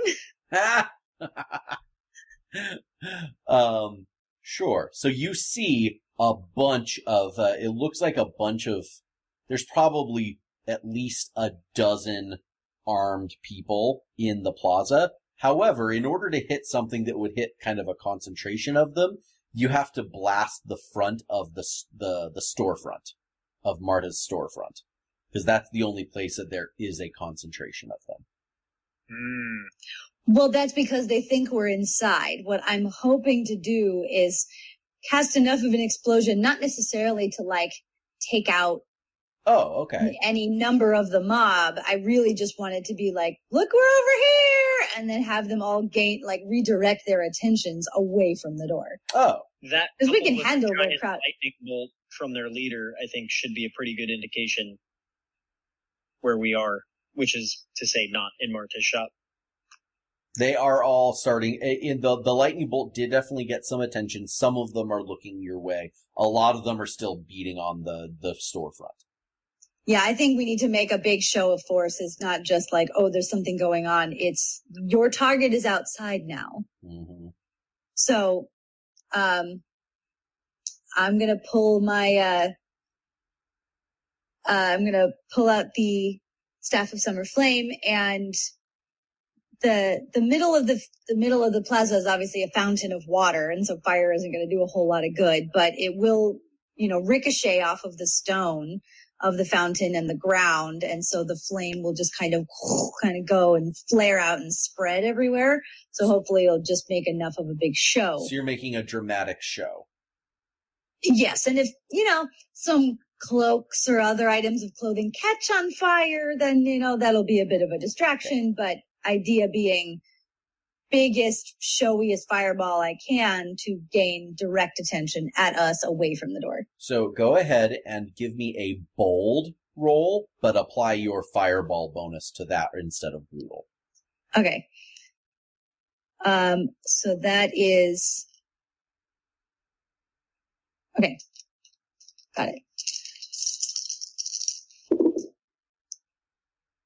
Okay, my bold is 2. My fireball bonus is +2. Yep. Which is 4, and I got a 1 on the dice, so that's a 5.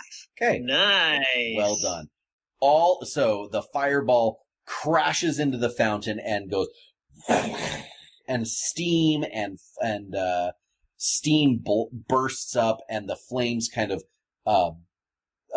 arc around the contours of the fountain, and it gets lots of attention, and everyone who was at the storefront is now focused on you and no longer beating on the storefront.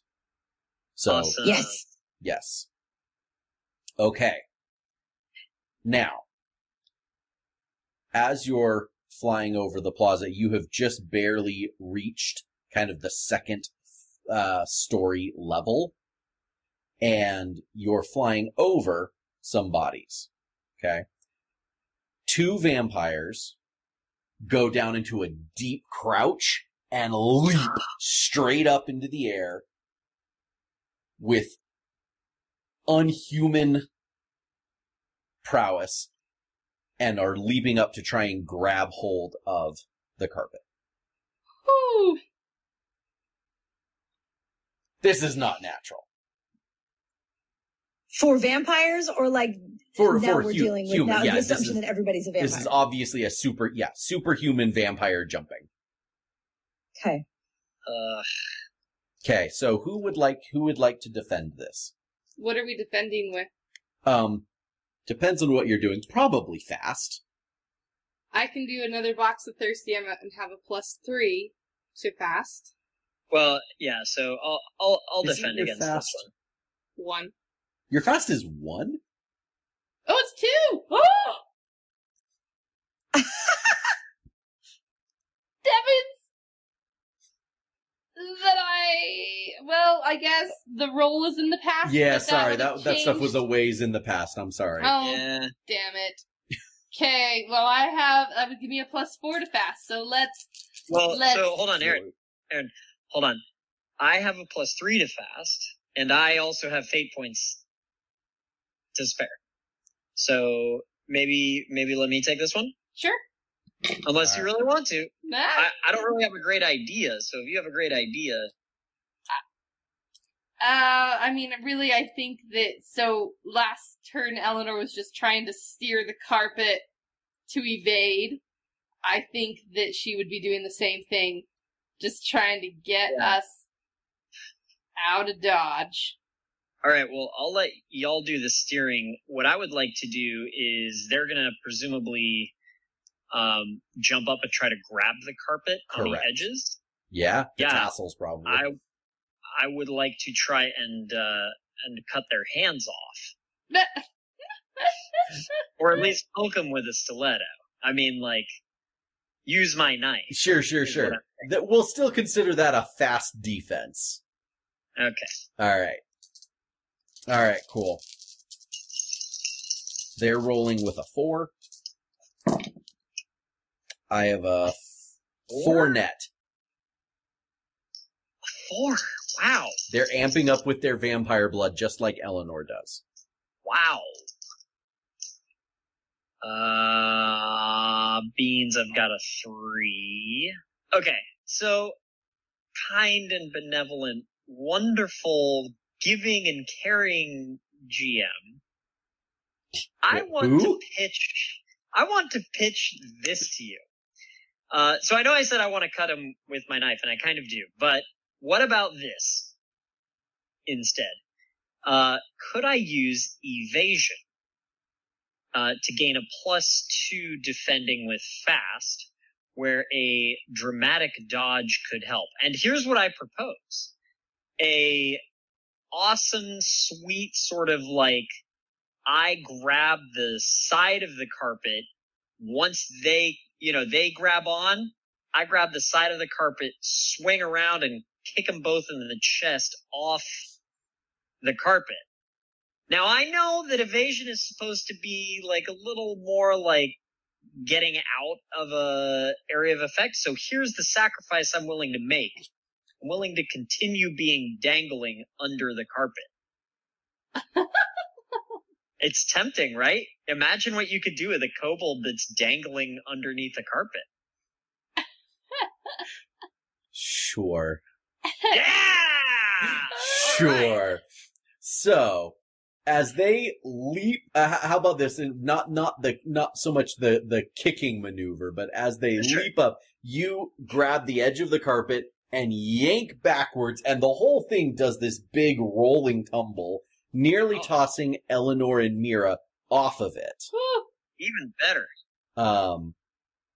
And it ends with you come out of the roll. They miss because you guys pull this dramatic sideways barrel roll.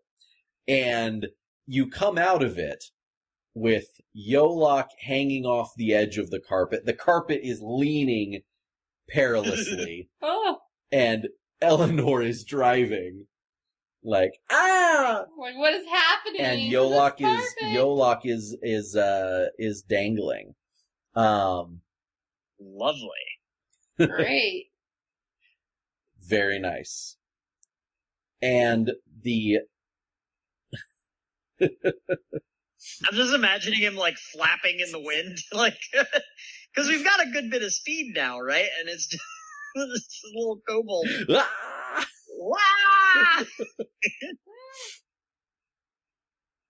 Okay. So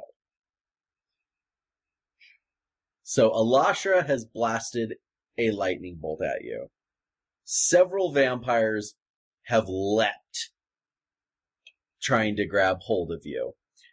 You're because of the maneuvers, you're not gaining a whole lot of any additional altitude at this point, and you're flying around the plaza. You've avoided those attacks. And Eleanor, you see coming right towards you a bat. Oh.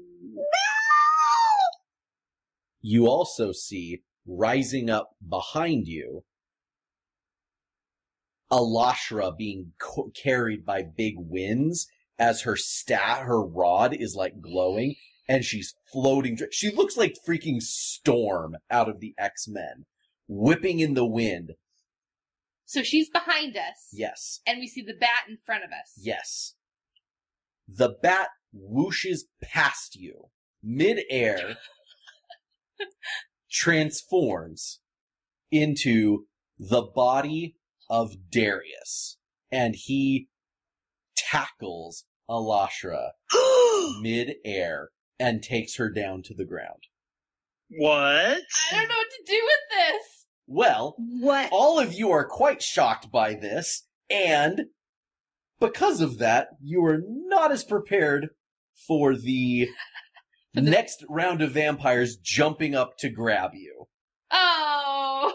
That was going to be my next question is, with Alashra down, what does the mob do to us?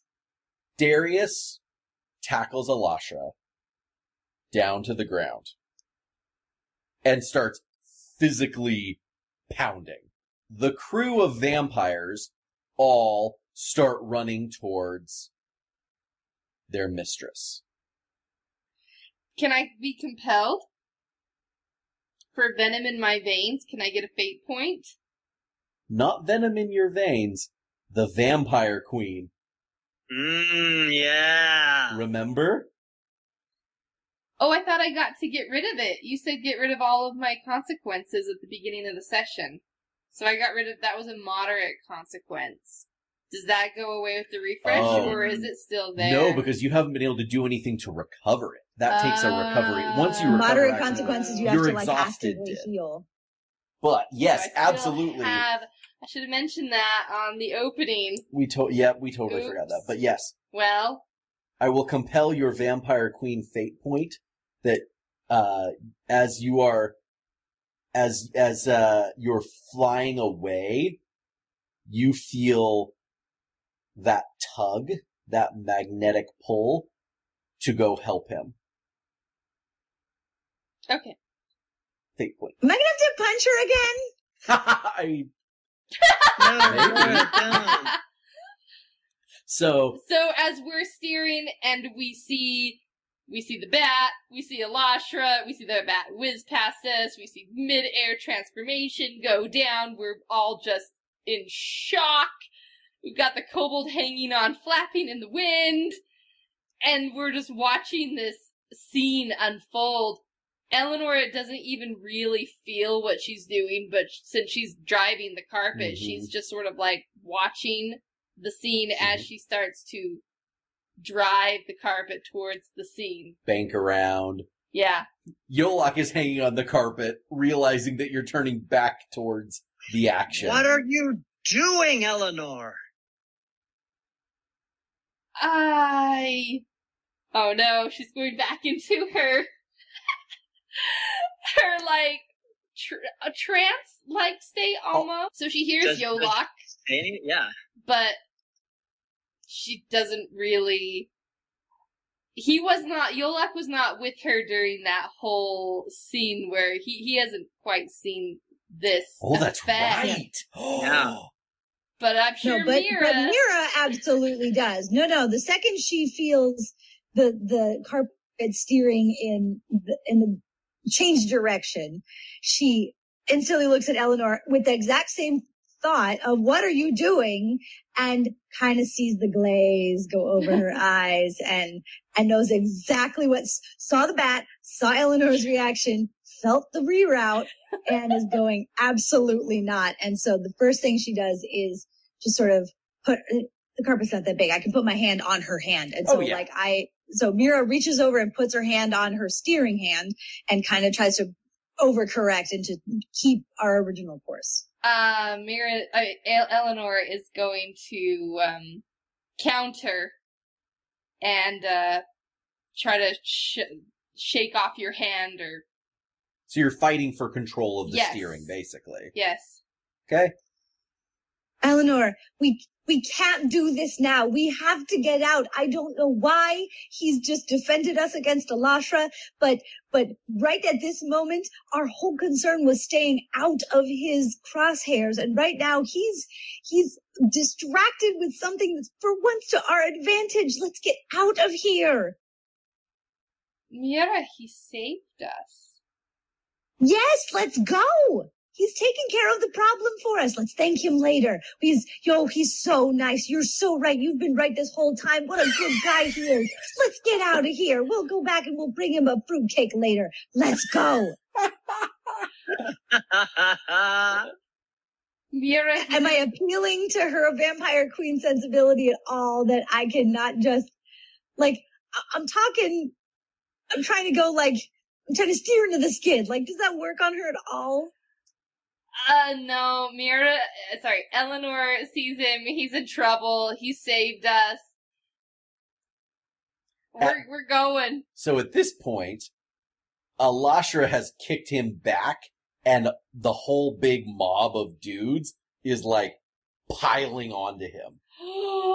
I jump. Can I have a fate point? If I jump into it? You took both my fate points. Hold on. We pay fate points here. I just didn't think it was fair to get railroaded when you had paid your fate points. It's true. You had paid the blood price. It's true. I'm still gonna jump into the vampires. Okay. Cool. So. Alright. So, Eleanor leaps into a wild melee of dudes. And, tell us how you take down the first one. I mean, how high are we? How far away are we? Easy to say you were steering down. You probably jumped down 10 feet, 15 feet. I'm gonna land on one. Oh, nice. Okay. I'm gonna land on one, and I'm gonna start to use my thirsty. Okay. So. And I think, if he's down there, I'm just gonna start trying to, grab them and throw them off. I don't think that she's I'm going to kill you. It's more of just, need to get to Darius. Mm-hmm. Is she using her whip? Is she using her hands? I think she's just using her hands. Okay. It's that brute. That visceral. Yeah, brute force. Because she is using thirsty. Mm-hmm. She, her fangs are out. I'm assuming she's, claws. Mm-hmm. It's very feral. Okay. Go ahead and, give me a brutal roll with your thirsty bonus added to it. 6. Oh, okay. So, you carve a path through a big chunk of dudes, tossing them aside and, absolutely, smashing one. So you're striding forward, and now, another is going to leap on your back. How are you going to get rid of him? I think a kobold's gonna come save me.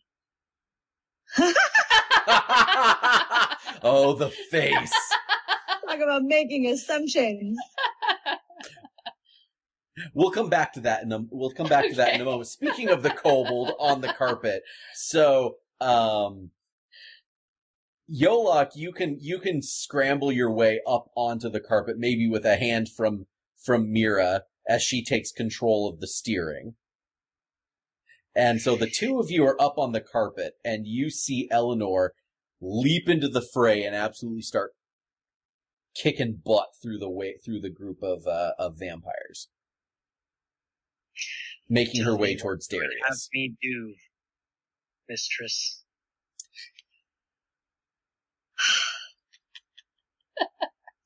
For Mira, who does not kill, she definitely has handed the keys to a whole lot of people's mortality and expected to make decisions unilaterally. We have to save her, Yolok, but I'm not telling you to jump if that's something you don't want to do. How would you get out of this situation? How do we get her out and get the rest of us to safety? Brendan's faces tonight are just fun. I think go with me on this. I'm not telling you to jump. I'm giving you a lifeline. And I reach into my satchel and I get a piece of twine that is I enchant it so it's at basically an infinite length. And so it can be as long as it needs to be. And it can sort of grow in an instant. And I'm going to lash Yolok around the waist. So he's going to act as this is my plan. If you object, you're welcome to speak it. Her Mary Poppins bag of plants. No, I want to be able to retract him, right? I want him to be a kobold claw machine to jump into the fray, grab Eleanor, and yank her back up so we can leave. I'm sorry. I'm not. This is not computing. I'm having a real hard time with this plan. Okay. What I'm thinking is Yolak has a tendency to dive blindly into trouble after either one of us, right? And so Eleanor swan diving off of the carpet into a fight, the thought I'm sure has crossed his mind to just jump in after her. But there's no exit strategy to that. So I want a way to get them both back on the carpet. You should unsheathe the void dagger. Do it! Okay. With the claw machine. The claw machine is the void dagger of death. It's going to take me a minute to open that dagger's, encasement. Okay. That's kind of the thing. I won't be able to do everything on that shopping list. Correct. How, so we sealed it in like a sap kind of thing. Could I cut it out? I mean, I can get it out, but that would probably be the only thing I could do is I could basically deconstruct the resin and soften it enough that you could utilize it. What else needs to happen? You need to jump. Ideally, I would like to. Jumping. Ideally, what I would like to do is attach you physically to the carpet or me or whatever. So I could just do a regular rope. I don't need to do an enchanted retractable bungee cord. I could just okay, here's a rope. It doesn't require a roll. But yeah. I mean, that swashbuckling fun. Just hang on to the rope. All right. Yolak, I think we need to use all the weapons we have at our disposal. And I knowingly ask for a handout. I have my hand out asking him to hand me the dagger encasement. So, sorry, Mira, what are you? So I guess I don't ask my hand out I'm going to give it to me, but I gesture forward toward him and I lock eyes. I look at the dagger on his person to say it's time to let out the big guns and I'm ready to unsheath it. He nods, yeah. So I put my hand on the resin and basically reverse the spell and it retracts away and it is now fully utilized. And while it is at your doing that, I am steering the carpet. Cool. I just want to be clear. There is a driver. Sure. I wasn't gonna do anything to you with that. All right, so Yolak, so when I pull my hand away, I give him the other. I reach in and I pull my hand away, and then I hand him the rope. So it's okay, I just unsheath your weapon, and you have a rope. Go. I swashbuckle swing off the carpet. Swashbuckle swing off the carpet, I guess. He's like, this is a terrible idea. Someone's jumping head first into a vampire fight. Yeah. I was compelled. And thusly are your friends compelled to save you. Exactly. That's true. I don't know what I can. I don't know how I can get. No, okay, that's not true. I know what I'm gonna do. Okay. All right. Okay. So you go swinging off the carpet, and you're from the rope, and you're swinging in this wide arc. So here's what you see: Eleanor punching and kicking and clawing and throwing her way through the crowd of vampires. You see Darius trying to fight off a handful face to face, and you see Alashra standing herself back up from the ground behind him, looking super ragged and quite wrecked, but she stands herself back up, and she's pointing the lightning bolt, or pointing her rod at Darius's back. Brendan, Yolak can help Eleanor,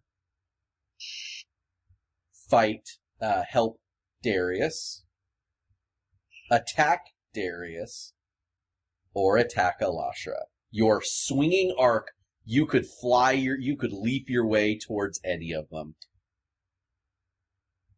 Where are you taking the dagger? Oh, man. Okay. So, Eleanor is called to Darius, right? Yep, she is fighting her way to him. The connection between Eleanor and Darius is while... You have not a whole lot of understanding. But I get it's, like, probably not healthy, but, but it is what it is. Yeah. She is drawn to him. And my command from Mira was what precisely? To save her. Okay.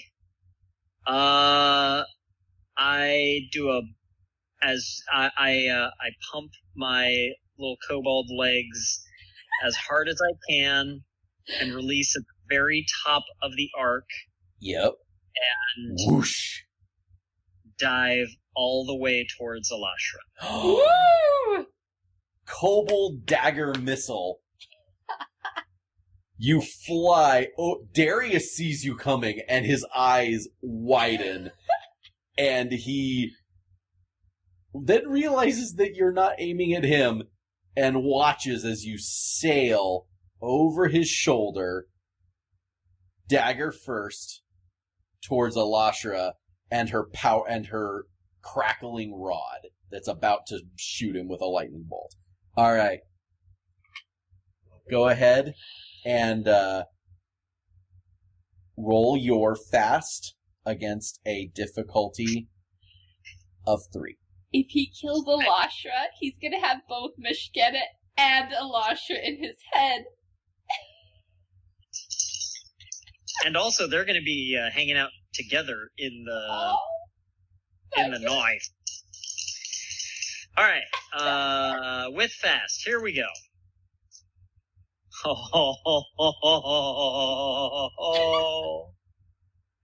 We got 3 pluses, baby. Oh dear. We got 3 pluses on the dice. So that is a fast of 3, 3 on the dice. So that is a 6, plus 1 for attack with fast. So that is a 7. Yeah, she does not see this coming at all. So the dagger hums with that deep void energy, and as you are diving towards her, Yolok feels the dagger like drawing forward hungrily, and he just rides behind it like the shaft of an arrow behind the head, and crashes into Alashra, and the two of you slam down hard into the ground. She hits her back, crashes onto the ground, and you are sitting right on top of her, your knees straddling her, and the dagger is plunged right into her heart, all the way to the hilt. And unlike when you killed Meshkenet, because there was so much going on, you get a clear moment of what happens here. She gasps, and a thin, silvery energy pulses in her eyes and in the wound. And then everything sucks from her head to her toe. Everything sucks its way into the dagger, and you see that thin silvery light absorbed into the darkness that is the blade. And in your head, you hear a scream, falling away as if she's falling through a deep well. And the voice disappears in the void. And Elastra lays still.